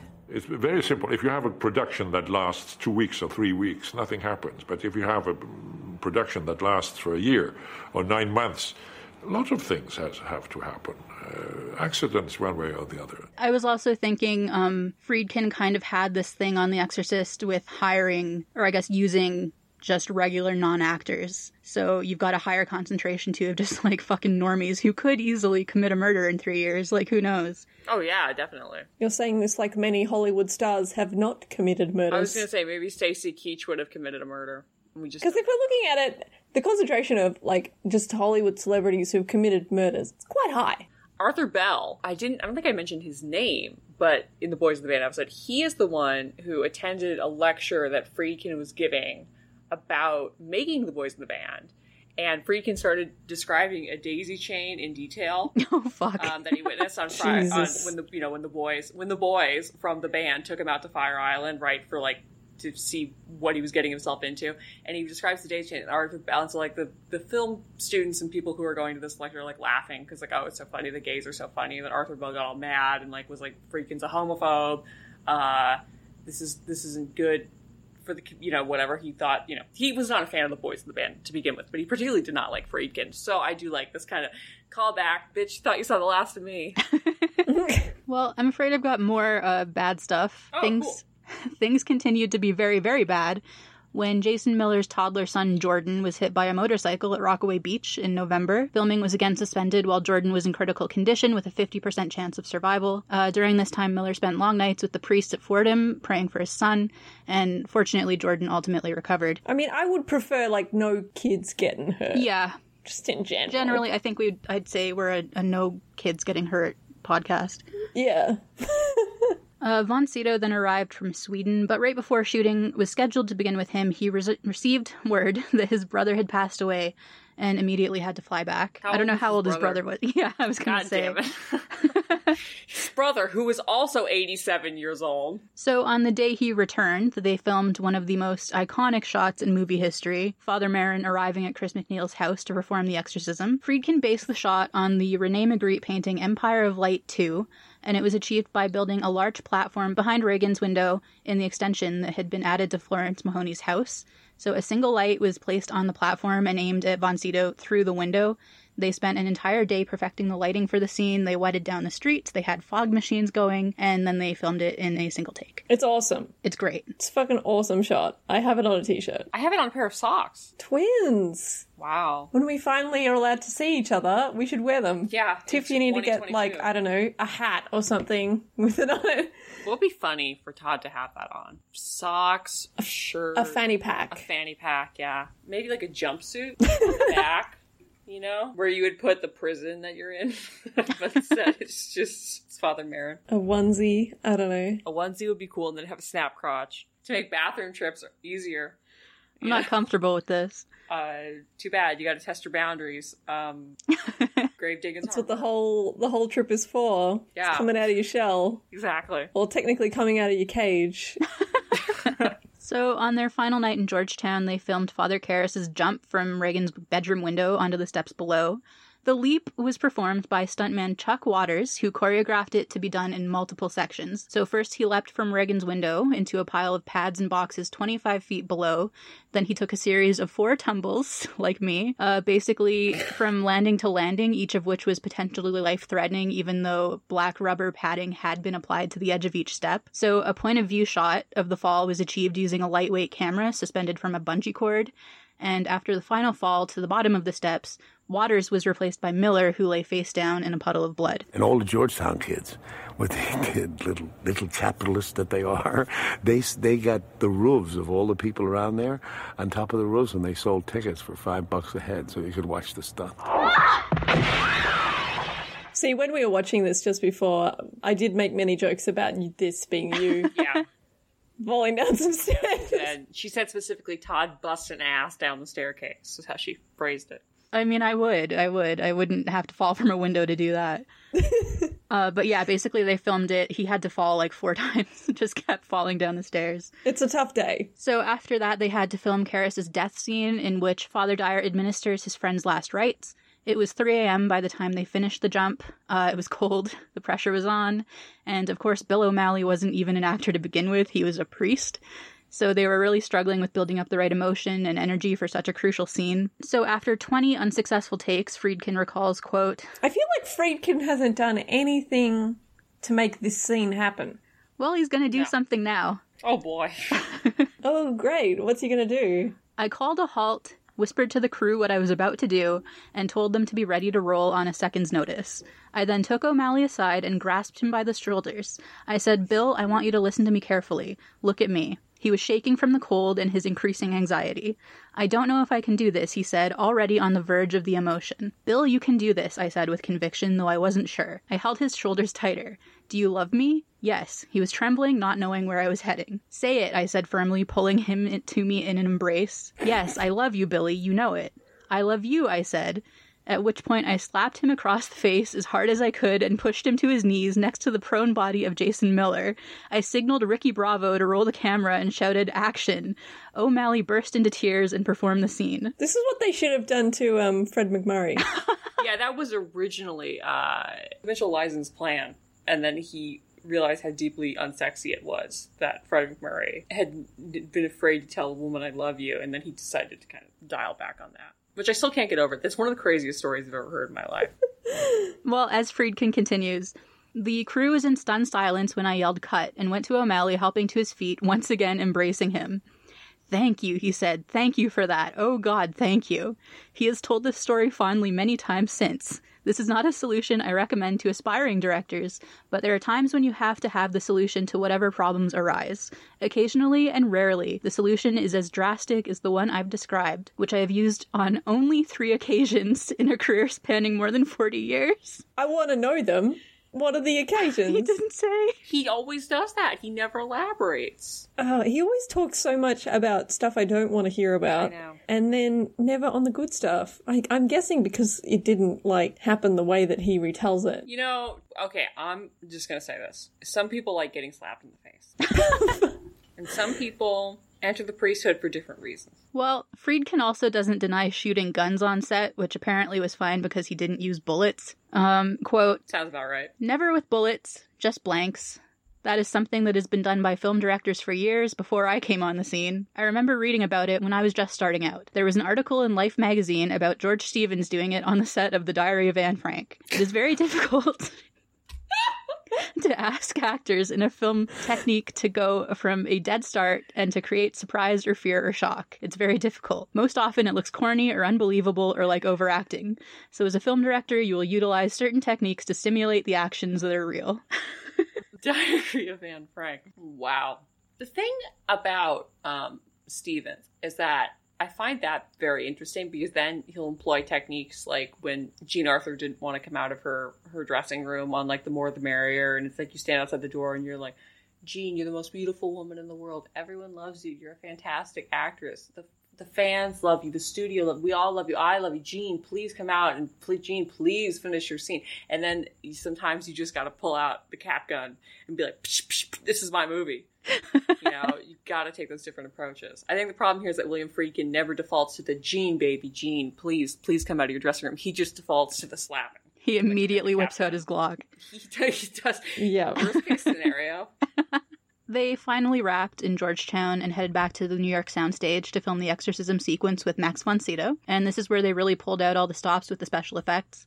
Reagan's bedroom was constructed in a sort of refrigerated cocoon, so the actor's breath would be visible. They had 4 air conditioners on top of the cocoon, which were kept on all night, bringing the temperature down to 30 degrees below zero. But after just an hour under the lights, it would climb back up to above freezing, and then they'd have to stop filming, turn off the lights, and bring it back down. I mean, it looks awesome, but it would have been fucking horrible to film in. Yeah, the crew wore insulated ski suits, and most of the actors had long underwear on beneath their costumes, but Linda Blair was not that lucky. She just wore her thin nightgown. It's honestly astonishing to me that she didn't fucking die. Yikes. On top of this, after the first day of shooting in the so-called cold room, they screened the dailies and realized that the visible breath wasn't registering on film. Basically, it had to be back or side lit, and they hadn't done it properly to show up. So they had to scrap that footage and redo the entire first day with better lighting. So Linda Blair just almost died of hypothermia for no reason that first day. I'd be pissed. I'd be so pissed. So the room was also constructed on a ball bearing, which allowed it to kind of like tilt and wobble. And it had movable walls and ceilings. A forklift was hidden behind Reagan's bed, so it could rise and shake. Her levitation was achieved through the use of very thin piano wire. Wires were also used to send Burstyn flying back. In the crucifix scene, she wore a rig under her costume, so she could be jerked back when Reagan pushes her off the bed. Friedkin, unsatisfied with the first 2 takes, encouraged the stuntman, without Burstyn's knowledge, to pull as hard as possible, causing her to land roughly on her tailbone, so the scream that she lets out in that scene is one of, like, very genuine pain.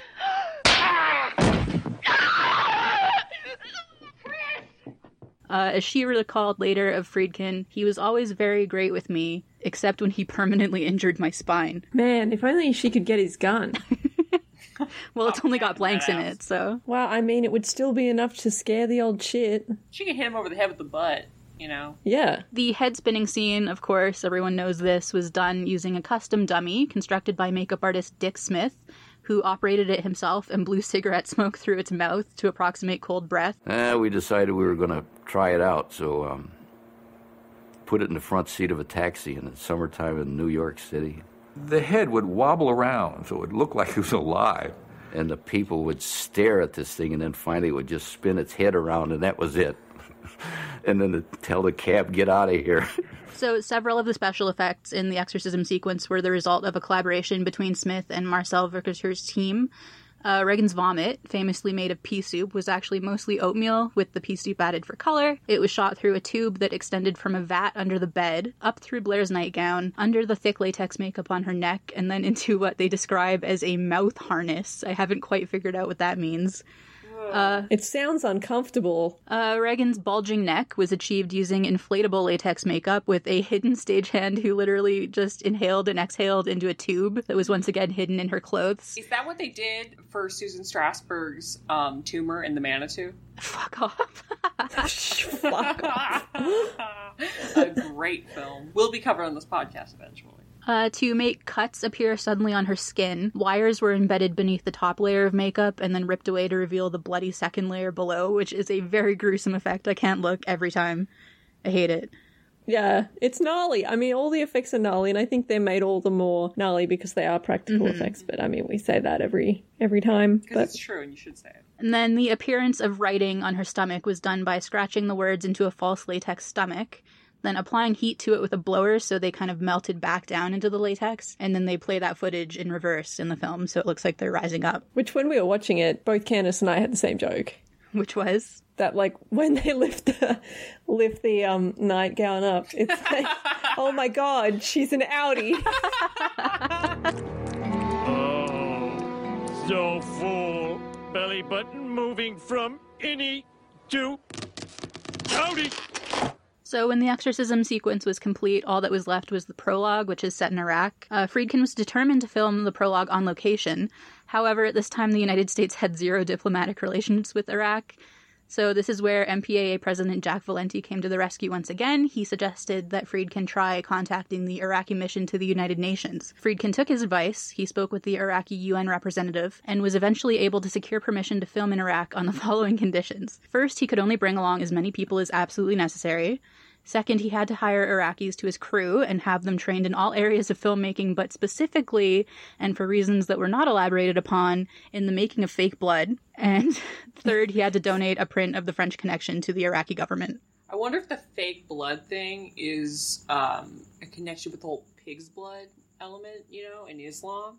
Because obviously a normal person who was making a movie would just make some sort of synthetic mixture. However, because it's William Friedkin, maybe they knew that he would just slaughter a local livestock and drain into a bucket or some weird shit. So maybe that was it. But also the print of The French Connection. I like that. I like that detail. I hope they enjoyed it. I hope they liked the scene in particular where Gene Hackman has that guy up against the wall and he keeps asking, like, you ever pick your toes in Poughkeepsie or whatever. You pick your feet in Poughkeepsie, sit at the edge of the bed, pull up your socks, and just pick at your feet. And the guy's like, I don't know what the fuck you're talking about, man. I don't know what the fuck you're talking about. It's a fucked up movie. I saw that movie a lot of times, like numerous times as a child, and I still don't understand why I watched The French. Who kept showing me The French Connection? No memory of this. William Friedkin and I have had a long and very difficult road. Have you ever been to Poughkeepsie? Hey, man, come on, give me a break. Hey, Hey, come what you on, talking about, say it. man? Let me hear you say it. Come on. Have you ever been to Poughkeepsie? You've been to Poughkeepsie, haven't you? I want to hear it. Come on. Yes, I've You've been there, right? Yeah. You sat on the edge of the bed, didn't you? You took off your shoes, put your finger between your toes, and picked your feet, didn't you? Now say it. Yes. All right. You put a shield in my partner. You know what that means? God damn it! All winter long, I gotta listen to him gripe about his bowling scores. Now, I'm gonna bust your ass for those 3 bags, and I'm gonna nail you for picking your feet in Poughkeepsie. Friedkin then traveled to Iraq, bringing with him only Von Sydow, makeup artist Dick Smith and his assistant Rick Baker, production designer Bill Malley, production coordinator Bill Kaplan. There are so many Bills in this movie. And first assistant director Terry Donnelly. The rest of the non-Iraqi crew came from England, which maintained diplomatic relations with Iraq. Production was based in Mosul, and they spent the first month scouting locations: a tea house, a forge, the museum curator's office, the winding city streets, and the archaeological dig site in Hatra, which was an hour southwest of the city. It dated back to the 3rd century BC and was currently under excavation by a team from Germany. It was here that they intended to set up the statue of Pazuzu, a 14-foot high and 8-foot wide fiberglass demon designed and constructed by Bill Malley back at Warner's. However, when they attempted to ship the statue, contained in a 15 by 10-foot crate clearly addressed to Baghdad, it was somehow lost and declared untraceable. They eventually tracked it down in Australia and brought it back to Iraq. I mean, I can see how you can make that mistake. There are parts of Australia that are quite like Baghdad. I've had packages where I look at the tracking website and I'm like, where do you think this is going? You know? So, it happens. So, filming began a month after Friedkin arrived in Iraq. It reached 130 degrees Fahrenheit or 54 degrees Celsius by 11 a.m., so they could only shoot between 7 and 11 o'clock in the morning. Then they had to stop, wait all day, resume filming at 7 p.m., and work until sunset at 10. Because of this, Von Sydow, whose makeup took 4 hours to apply, had to get up at 3 a.m., shoot through the morning, wear his several layers of latex through the entire 8-hour break, shoot through the evening, spend another hour having his makeup removed, sleep a few hours if he was lucky, and repeat the entire process the next day. And according to Friedkin, sweat would literally pour out from under the latex when it was taken off at the end of the night. Oh. Ew. Looks good, though. I mean, the makeup looks good. He looks old, but how much of that is the makeup? We don't know. But shouldn't have given Dick Smith that honorary Oscar. You didn't deserve it. That was just Max von Sydow looking fucking old. They also struggled with sand blowing into the equipment and crew members developing dysentery and flu-like symptoms, in some cases necessitating their replacement. Friedkin also didn't have the equipment needed to project his dailies, so he essentially had no idea what any of his footage looked like until he got back to New York. The Friedkin Trail. You have died of dysentery. Imagine you get dysentery and Friedkin's face is the last you see. I don't want to imagine that. Man, I'd fucking haunt him. It's a sobering thought. Still, though, he's very effusive about the time he spent filming in Iraq, the local color, the people, the mood, blah, blah, blah. The extras, of course, were non-actors, and the old woman in the coach who nearly runs down Marin in the street was 109 years old. So naturally, Friedkin subjected her to 6 takes in the back of the carriage, which was jolting all over the place. She and Max von Sydow look exactly the same age. Really incredible when you think about it. After Iraq, Friedkin returned to New York to edit the film at the Warner's offices, which, of course, were located at 666 Fifth Avenue. I mean, really not doing much to, chill out on that curse, huh? Isn't that where Jared Kushner owns It now? is. Yep, same building. Oh, that, shithole that, is not worth any fucking money. So shooting was completed in late summer of 1973, but Warner's was dead set on a December 26th release date. So that left him with, quote, less than 6 months to edit, build the sound effects, record the demon voice, mix the sound elements, color time the print, and approve release prints. He hired 4 editors with 2 assistants each and spent every day, 12 hours a day, 6 days a week, going back and forth between a pair of editing rooms, making changes and behaving in his own words, quote, like a dictator. Unshocking. In dubbing Reagan's voice, demon voice, Friedkin quickly realized that the voice of a grown man coming out of a little girl didn't work. Instead, he hired Mercedes McCambridge, an accomplished radio actress who'd also won a Best Supporting Actress Oscar for All the King's Men in 1949, and received a second nomination for Giant in 1956. After viewing a rough cut of The Exorcist, the Catholic McCambridge told Friedkin that she'd take the role, but she'd need to drink bourbon and smoke cigarettes, both of which she'd quit years before, and requested the presence of priests for moral support. According to Friedkin, McCambridge performed the demon voice with her hands and feet tied to her chair, and prepared her throat by drinking Jack Daniels, smoking cigarettes, and swallowing raw eggs. After an hour or two of recording, she would take a break to go sit with the priests. They would comfort her and read scripture until she was ready to return to work. A recording day usually stretched to 10 hours, stopping only when McCambridge said she was done. Friedkin claims that it was McCambridge herself who asked him not to credit her for her performance, saying, quote, "If the film works, as I expect it will, I don't want people to think about who did the voice. This girl gives a marvelous performance. I don't want screen credit. I'm not asking for it contractually, and I won't accept it if it's offered." So put a pin in that one for later, because it's going to come back up. What an excellent day for an exorcism. You'd like that? Intensely. But wouldn't that drive you out of Reagan? It would bring us together. You and Reagan? You and us.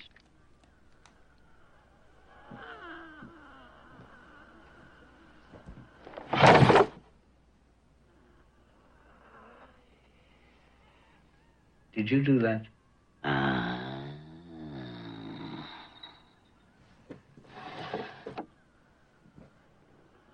Do it again. In time. No, now. In time. Mirabile dictu, don't you agree? You speak Latin. Ego te absolvo. Quod nomen mihi est? Bonjour. Quod nomen mihi est? La plume de ma tante. How long are you planning to stay in Reagan? Until she rots and lies stinking in the earth. For the music, Friedkin first approached Bernard Herrmann, legendary composer known for his work with Hitchcock. He met up with Herrmann in London and screened the rough cut, to which Herrmann responded, quote, "I can probably help you with this Drek, but you gotta get rid of that first scene." He was referring to the Iraq prologue, which Friedkin and Blatty believed was absolutely necessary to set the mood for both novel and film. Herrmann was also only willing to work in London, and he planned to incorporate an organ, which Friedkin thought was a cliché. As Friedkin recalls, Herrmann said, quote, "Kid, I've done hundreds of scores. How many films have you made?" I stood up and shook his hand. "Thank you for letting me meet an interesting person," I said, and left. On the plane ride home, I played our conversation back in my memory. Second thought set in. What could I possibly tell him about music for film? But this was my film, and I wanted to first please myself. Next, he turned to the Argentine-American composer Lalo Schifrin, an old friend who'd written the Mission Impossible theme and the score to the Steve McQueen thriller Bullet. However, while Friedkin wanted a sparse, abstract score, Schifrin assembled an 80-piece orchestra. Friedkin was horrified, and the difference in their visions served to end a decade-long friendship, and according to Friedkin, they still avoid eye contact when they see each other in person. Wow. Man, I don't know. I feel like if your friendship can't survive professional disagreement, it's not a very good friendship. I feel like, though, not being Friedkin's friend is a blessing. Yeah, that's true. At this point, Friedkin was running dangerously low on time and decided to just build a score using existing music. He chose a number of contemporary classical pieces and had them cleared for use and re-recorded. While he was digging through records, he stumbled upon Mike Oldfield's Tubular Bells.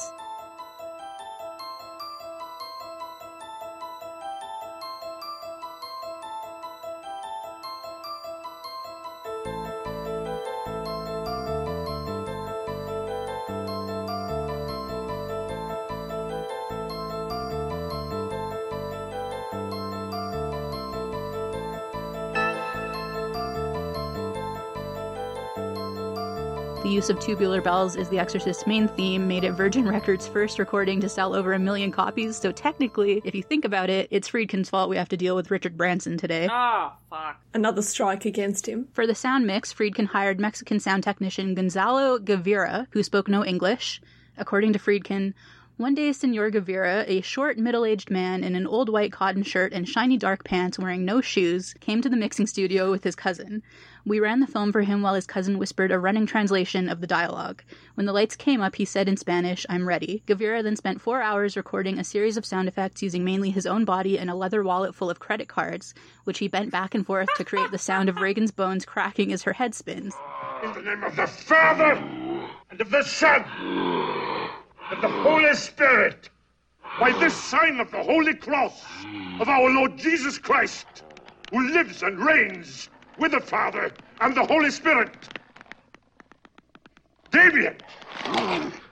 Amen. Then, apparently content with his work, Gavira left. The mix also incorporated animal sounds like dog growls and recordings of pigs going to slaughter, as well as audio of a trapped bee, a woman convulsing, and tape of an actual exorcism from the Vatican. Gavira is like the best character in this whole story, in my opinion. He just shows up for 4 hours with no shoes on, cracks a wallet, and bails. He's the opposite of, Lalo Schifrin. He's the opposite of Bernard Herrmann. They're like, this is the way I want to do it. I have the vision. And he just shows up and he's like, I can make it happen. And then he just, again, cracks.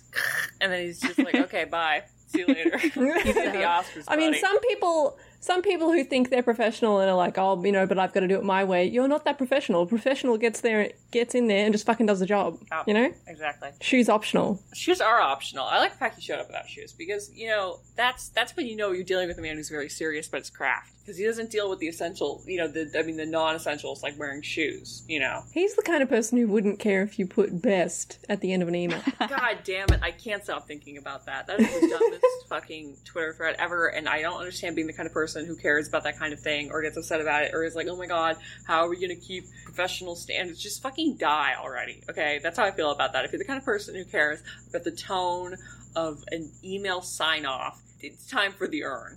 You've outlived your usefulness on this planet. And that's how I feel about that. And you know what?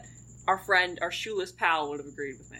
So finally, the completed film was screened for Bill Blatty. There would later be some contention and legal battles between Blatty and Warner's that I don't really have time to get into here. But Friedkin says Blatty genuinely enjoyed the first cut. And honestly, at least in this case, I have no reason to doubt him. As he writes, quote, "He gave me an enthusiastic thumbs up and a big smile, then a hug. It's wonderful," he said. "I have no notes. Don't change a thing." I was elated. As he confirmed in many interviews since, he, quote, "sprinkled holy water on my first cut." He called Leo Greenfield, head of distribution at Warner Brothers, and told him the film should play in as many theaters as possible.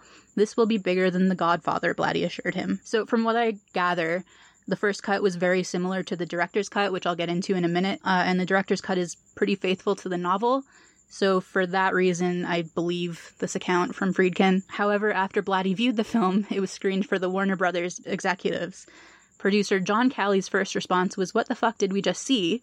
And unlike Blatty, he had notes. He said to take out the second doctor consultation scene, take out the scene between Karras and Marin where Marin explains the meaning of Regan's possession, reverse the order of two scenes, and cut the final scene between Dyer and Kinderman that ends the film on a hopeful note. He's just like, okay, everyone can just fester in misery. Also, we're not going to give you any, exposition. Mm-hmm. I think that's prejudice against Kinderman. He doesn't understand that Kinderman has no friends, no family, nothing to live for.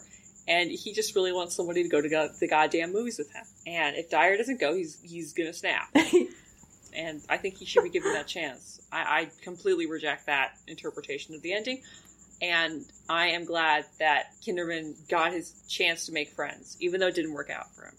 But you gotta shoot your shot, Friedkin was annoyed, but he eventually made the cuts against Blatty's wishes. He removed 12 minutes of footage. The resulting 2-hour film was the version released to theaters in 1973, where the scene between Father Dyer and Lieutenant Kinderman, which features in the novel, was meant to end the story on a hopeful note. The new ending with Father Dyer walking away was more pessimistic, though Friedkin had hoped the preceding exchange between Dyer and a cured Regan would offset that. Blatty later commented, quote, "The film that Billy delivered in 1973 was highly effective, but it lacked a spiritual center. You proceeded from shock to shock without a clear purpose. It was a roller coaster ride whose success made me comfortably well off, but also troubled me. And ironically, I always believed that removing the moral center of the film actually limited its audience appeal.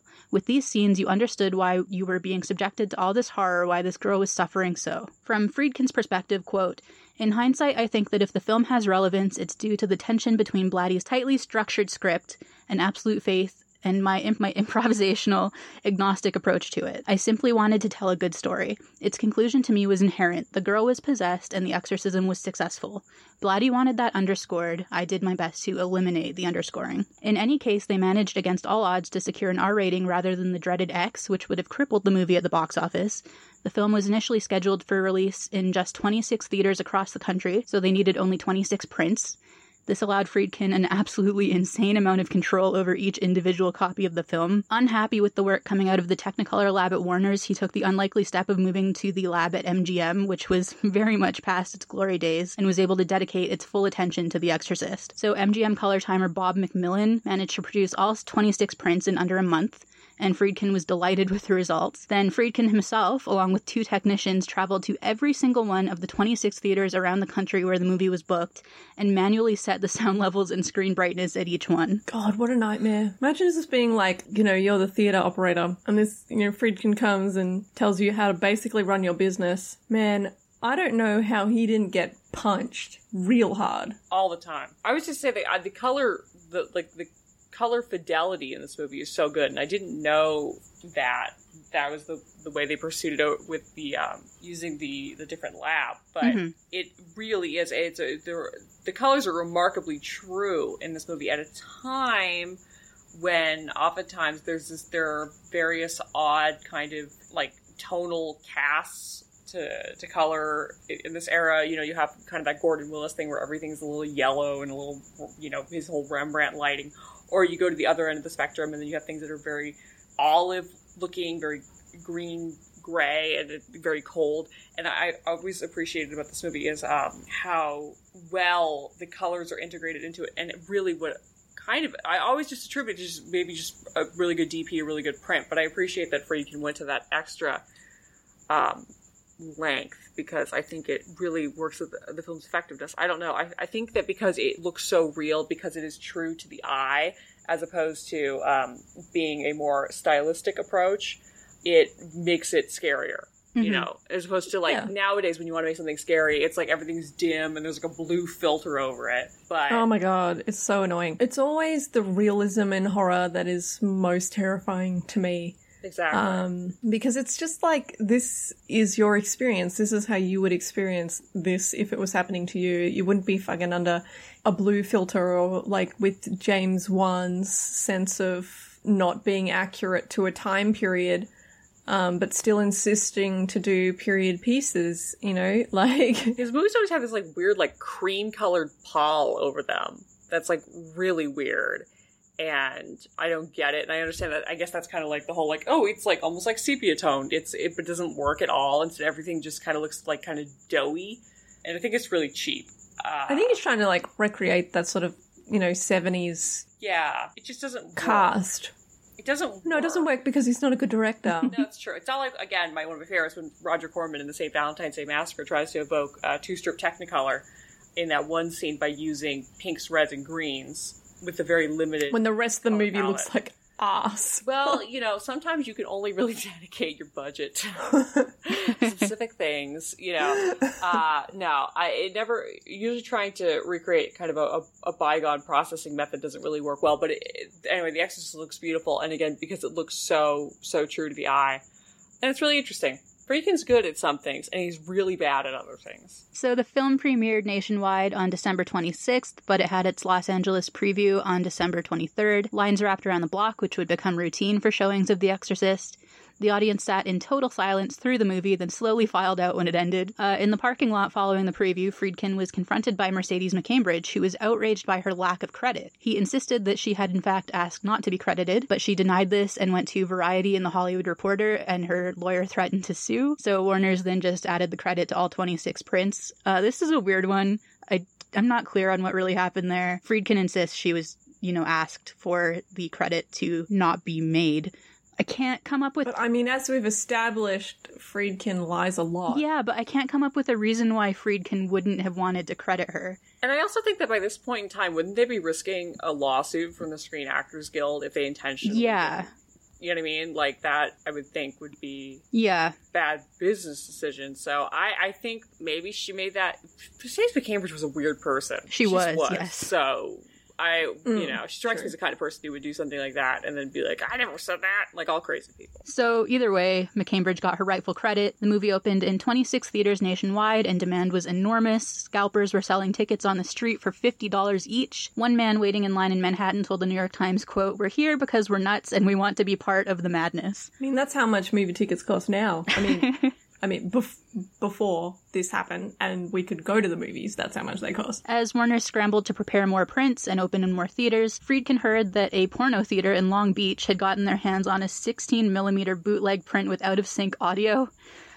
This, more than the loss of ticket sales, was horrifying to Friedkin. He couldn't stand knowing that the film wasn't being seen exactly as he'd intended. So Friedkin, being Friedkin, had a buddy who was, quote, on the wrong side of the law and offered to, quote, handle the situation.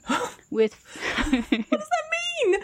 So with Friedkin and David Salvin waiting in the idling car, the friend went into the porno theater projection booth, demanded the projectionist hand over the film, and opened his jacket to reveal a gun. The frightened projectionist pulled the film mid-screening and handed it over. A few days later, Friedkin got a call from Warner's president Frank Wells, who said the LAPD was in his office because someone had stolen a bootleg copy of The Exorcist at gunpoint. The officers, along with the projectionist, then came into Friedkin's office where the bootleg was hidden in the couch cushions. Friedkin played innocent, and the projectionist was obviously unable to ID him because he'd been waiting in the car the whole time, so the incident was basically forgotten. But yeah, they stuck up a guy for a bootleg print of The Exorcist. I mean, he continues to be the most insane person. So even though the movie was written by a devout Catholic with actual priests acting both as advisors and in the cast, it still spawned denouncements. Jack Valenti had to write a letter defending the MPAA decision to give it an R rating, which was published in the New York Times. And Billy Graham is said to have suggested that the devil possessed the film itself. That is, the physical prints of the movie were literally possessed by Satan. People in the audience did have strong reactions. There was vomiting, fainting, people wound up in the emergency room. David Sheehan is with us tonight to talk about a movie that has people passing out. The manager of the National Theater in Westwood says that there indeed are at least a dozen people who faint or become ill during every showing. I fainted like 10 minutes after the first beginning of the movie. I passed out in about the first half hour, yeah. The Exorcist was no longer just the most successful motion picture in film history, but had become an unquestioned sociological phenomenon. Of course, a number of rumored incidents were attributed to the film, like a teenager's death from a seizure a day after seeing it, as well as some suicides, some murders, some alleged possessions. Psychiatrists reported an uptick in patients claiming to be possessed, and one pastor held a public burning of Blatty's novel. Some towns in the UK banned the movie outright, and people began taking Exorcist bus trips to see it in towns where it was allowed to play. And this was not limited to the early 70s. The film was actually unavailable for purchase on video in the UK between 1988 and 1999. Yeah, it took them a really long time before they were allowed to get the print, which is crazy, considering some of the fucked up shit that happens in England. I was going to say, like the dentistry. The exorcist fad also brought exorcism to the forefront and quite literally changed the face of Christianity. You might remember that exorcism had been so rare in the first half of the century that the Roland Doe case was only the third reported by the Catholic Church in America, and Blatty had struggled to find research materials on the subject. By the 1980s, even Protestants were performing exorcisms, and the tropes popularized by The Exorcist are, like pop culture mainstays today. Obviously, I'm not, saying that The Exorcist created the satanic panic, but it was certainly instrumental. Sure didn't help. Didn't help quell it, did it? The satanic panic is, the most insane thing to think about, especially for people like us who have grown up, obviously, post all of that happening, where, thinking about there was a time in world history where the concept of Satan wasn't what it is today. Mm-hmm. And it only is quite recent that concept of a single being of Satan exists. And it's just man, people just wanted to watch a cool movie and you guys ruined it for everyone, huh? And and now we've got shit like QAnon, going back to the idea that people are gullible as anything. And as long as you attach, some sort of vague concern for the children, not about the children dying of coronavirus, for example, or anything like that, but just but their freedom, and Tom Cruise is going to drink their blood to stay young and beautiful, or whatever the fuck these people believe. There's no hope. At least the 80s gave us new Coke. What have we got now? We don't have new Coke. We don't even have Crystal Pepsi. We don't even have Jolt Cola. We don't have Jolt Cola, Amelia. You're right.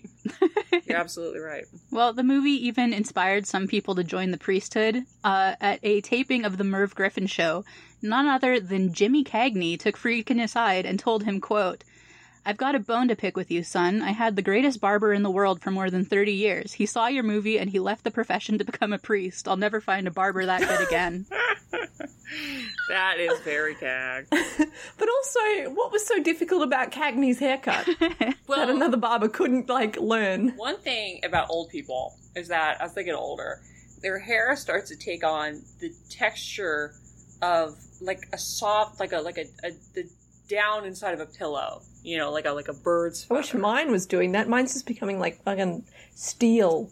It's like a steel brush. My grandma's hair literally is it's like something that you would find attached to a doll's wig from the 19th century. It's just one of those things that happens to old people. And I'm sure Cag had these soft little, baby pigeon feather hairs, and, you hold them up to cut them and they go and they jump out of the way, like they're alive. And that's why Cag needed this barber who left one calling for another. But, the Catholic Church always calls back. Surely priests can still cut hair, though. I mean, in this movie, they show priests doing all kinds of things. Maybe it was just an excuse because you didn't want to hang out with Cagney anymore. Fair enough. The movie also made a fuckload of money. In its initial run, it earned $100 million against a $12 million budget and would go on to make well over $400 million worldwide. It was the highest-grossing movie of all time until Jaws 2 years later. Some good movies. It's a good list. It's just a great time for movies, huh? Yeah, not like now. I mean, now there are no movies, so... There's Christopher Nolan's Tenet, now available in a theater near you that isn't open.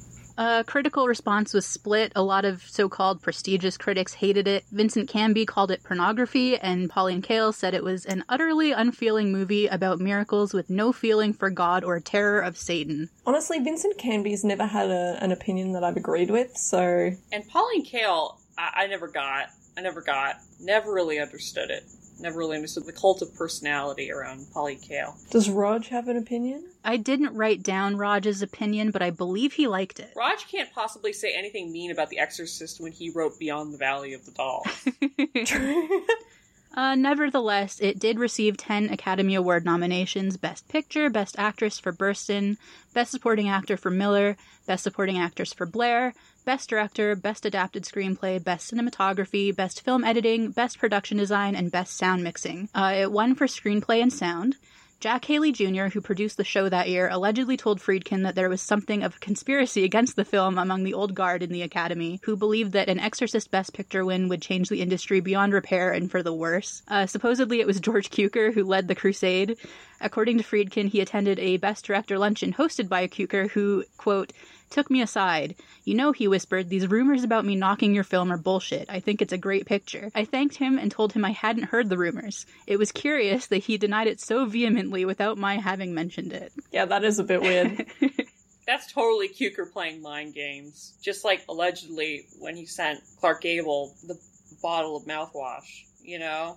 I don't know if that's so much a mind game and just a really unsubtle hint. Well, either way, I think Cukor absolutely was behind the scenes. And then, telling one thing to Friedkin's face, saying another thing to Friedkin's behind because he was a bitch, and that's what you love about him. I mean, it goes part and parcel with the Academy's reluctance to acknowledge horror as a, I guess, meritable genre. They don't often acknowledge it. The Academy's in a really weird place in the early 70s because there is definitely a pressure to kind of heap accolades upon these films that are making real waves of the industry, that are bringing in fresh blood, but also, if you start lauding the fresh blood, you make yourself redundant. And so I can understand why a lot of the old guard would be like, oh, we can't, if your whole thing is decency and taste and restraint, you don't want to see The Exorcist win Best Picture because then all of a sudden what you have to offer no longer has as much of an appeal. Mm-hmm. And I think The Exorcist isn't responsible for this. No one movie is truly responsible for this, but as the 70s marches on, that constant loosening of restraint, that constant kind of setting back of moral boundaries, definitely gets to the point where the industry really is on the precipice of something very bad happening. And obviously a lot of actors have talked about that, about how difficult it was to get scripts that were totally degrading. Shirley MacLaine famously said that the 70s, you never played a scene that was outside of a bedroom, women were constantly raped in movies in the 70s. It definitely is part of a greater societal breakdown. But also I can see why, if you're somebody like George Cukor, you're like, this might not be very good. This might be a bad sign. So either way, if he was fucking with Friedkin, if he wasn't fucking with Friedkin, fine either way. In 2000, the ever-magnanimous Friedkin decided, certainly with no financial motivation whatsoever, that it was time to throw Blatty a bone. As he explained, quote, "I felt that Bill created this, and the film had played by that time for about 27 years with those cuts that worked marvelously well," Friedkin says. "I thought, why shouldn't Bill have the version he wants at that point?" So the result was an extended director's cut re-released into theaters as the version you've never seen, with the 12 minutes of footage that had been removed from the initial cut in 1973. This included 2 new opening shots of the McNeil House and the Virgin Mary statue that's later desecrated, the consultation between Chris and Dr. Klein, which was intended to show the small changes in Reagan's demeanor. Have you ever known your daughter to swear? To use obscenities? No, never. Interesting. Similar to things like her line. You, It's uncharacteristic for I her. don't understand. She doesn't swear. Well, she let loose quite a string while I was examining her, Mrs. McNeil. Well, I find that hard to believe. What'd she say? Her vocabulary is rather extensive. Well, give me an example. What did, like what? Specifically, what did she say? Well, specifically, Mrs. McNeil, she advised me to keep my fingers away from her. Goddamn cunt. Reagan undergoing further tests, more quote-unquote subliminal shots of actress Eileen Dietz in makeup as the demon Pazuzu, the now infamous spider walk down the stairs, an additional scene of Karras in the language lab, a scene in which Chris brings Father Merrin a cup of coffee. Thank you very much. You're welcome.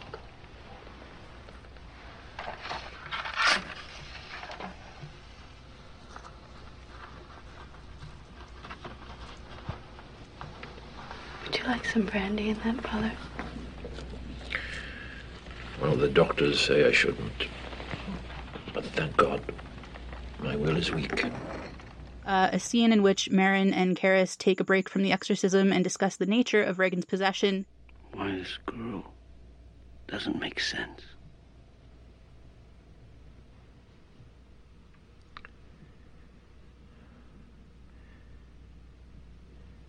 I think the point is to make us despair. To see ourselves as animal and ugly. To reject the possibility that God could love us. And some additions to the ending, in which Father Dyer returns the medal to Chris and Reagan rather than keeping it himself, then has a lighthearted conversation with Lieutenant Kinderman. Father Dyer, you go to films? Sure. Well, I got passes, you know. In fact, I got a pass to the Crest tomorrow night. Would you like to go? What's playing? Wuthering Heights. Who's in it? Heathcliff, Jackie Gleason, and in the role of Catherine Earnshaw, Lucille Ball. I've seen it.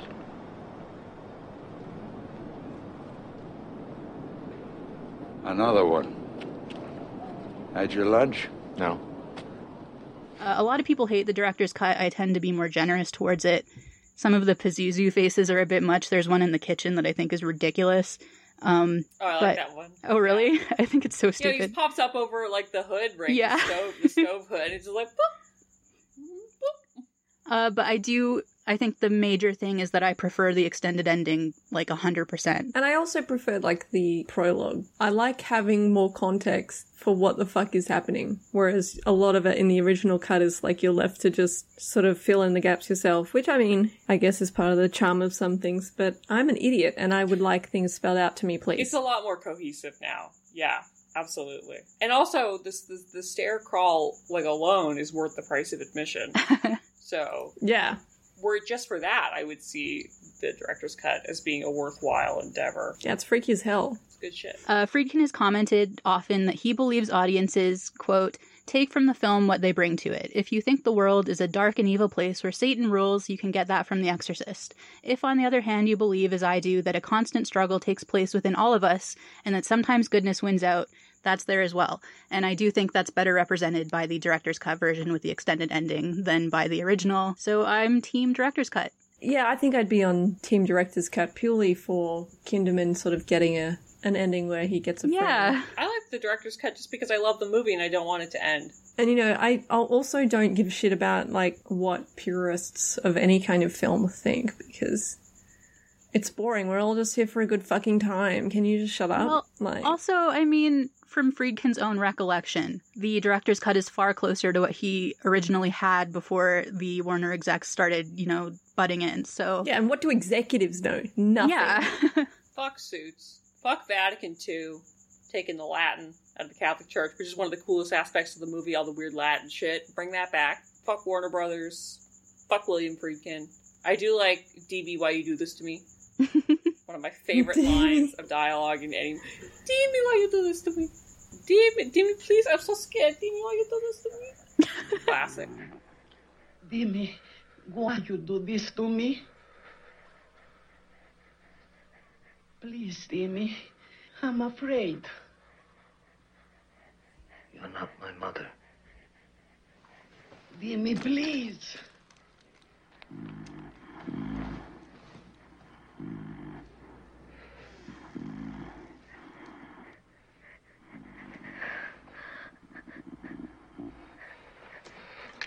What is it?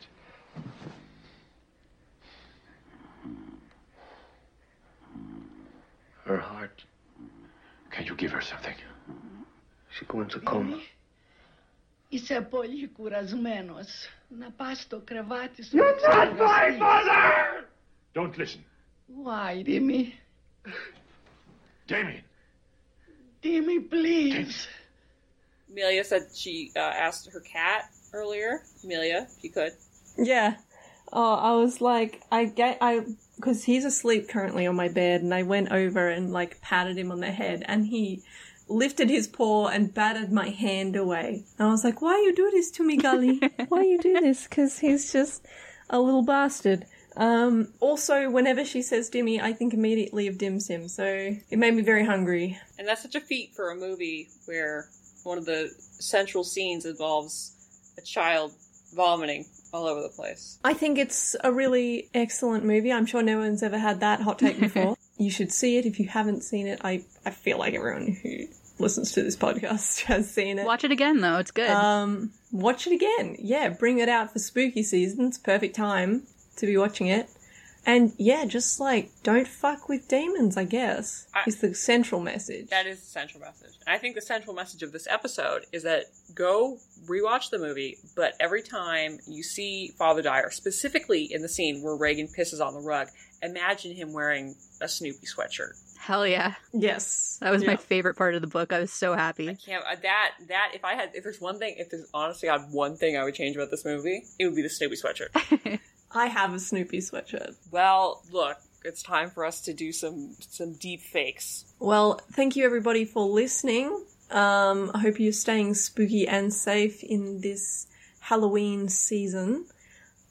Please look forward to the rest of the slate for this month. And you can get in touch with us, tell us what you thought on our socials, @BasketPod on Instagram and Twitter. You can rate and review us wherever you listen to this podcast too. That would be extremely helpful. And tell your normie friends if they want to hear about a movie that perhaps they have actually seen, that they can listen to this episode and enjoy it. Anyway, wear a mask. I think that's it. That's it. Bye. Bye. Bye.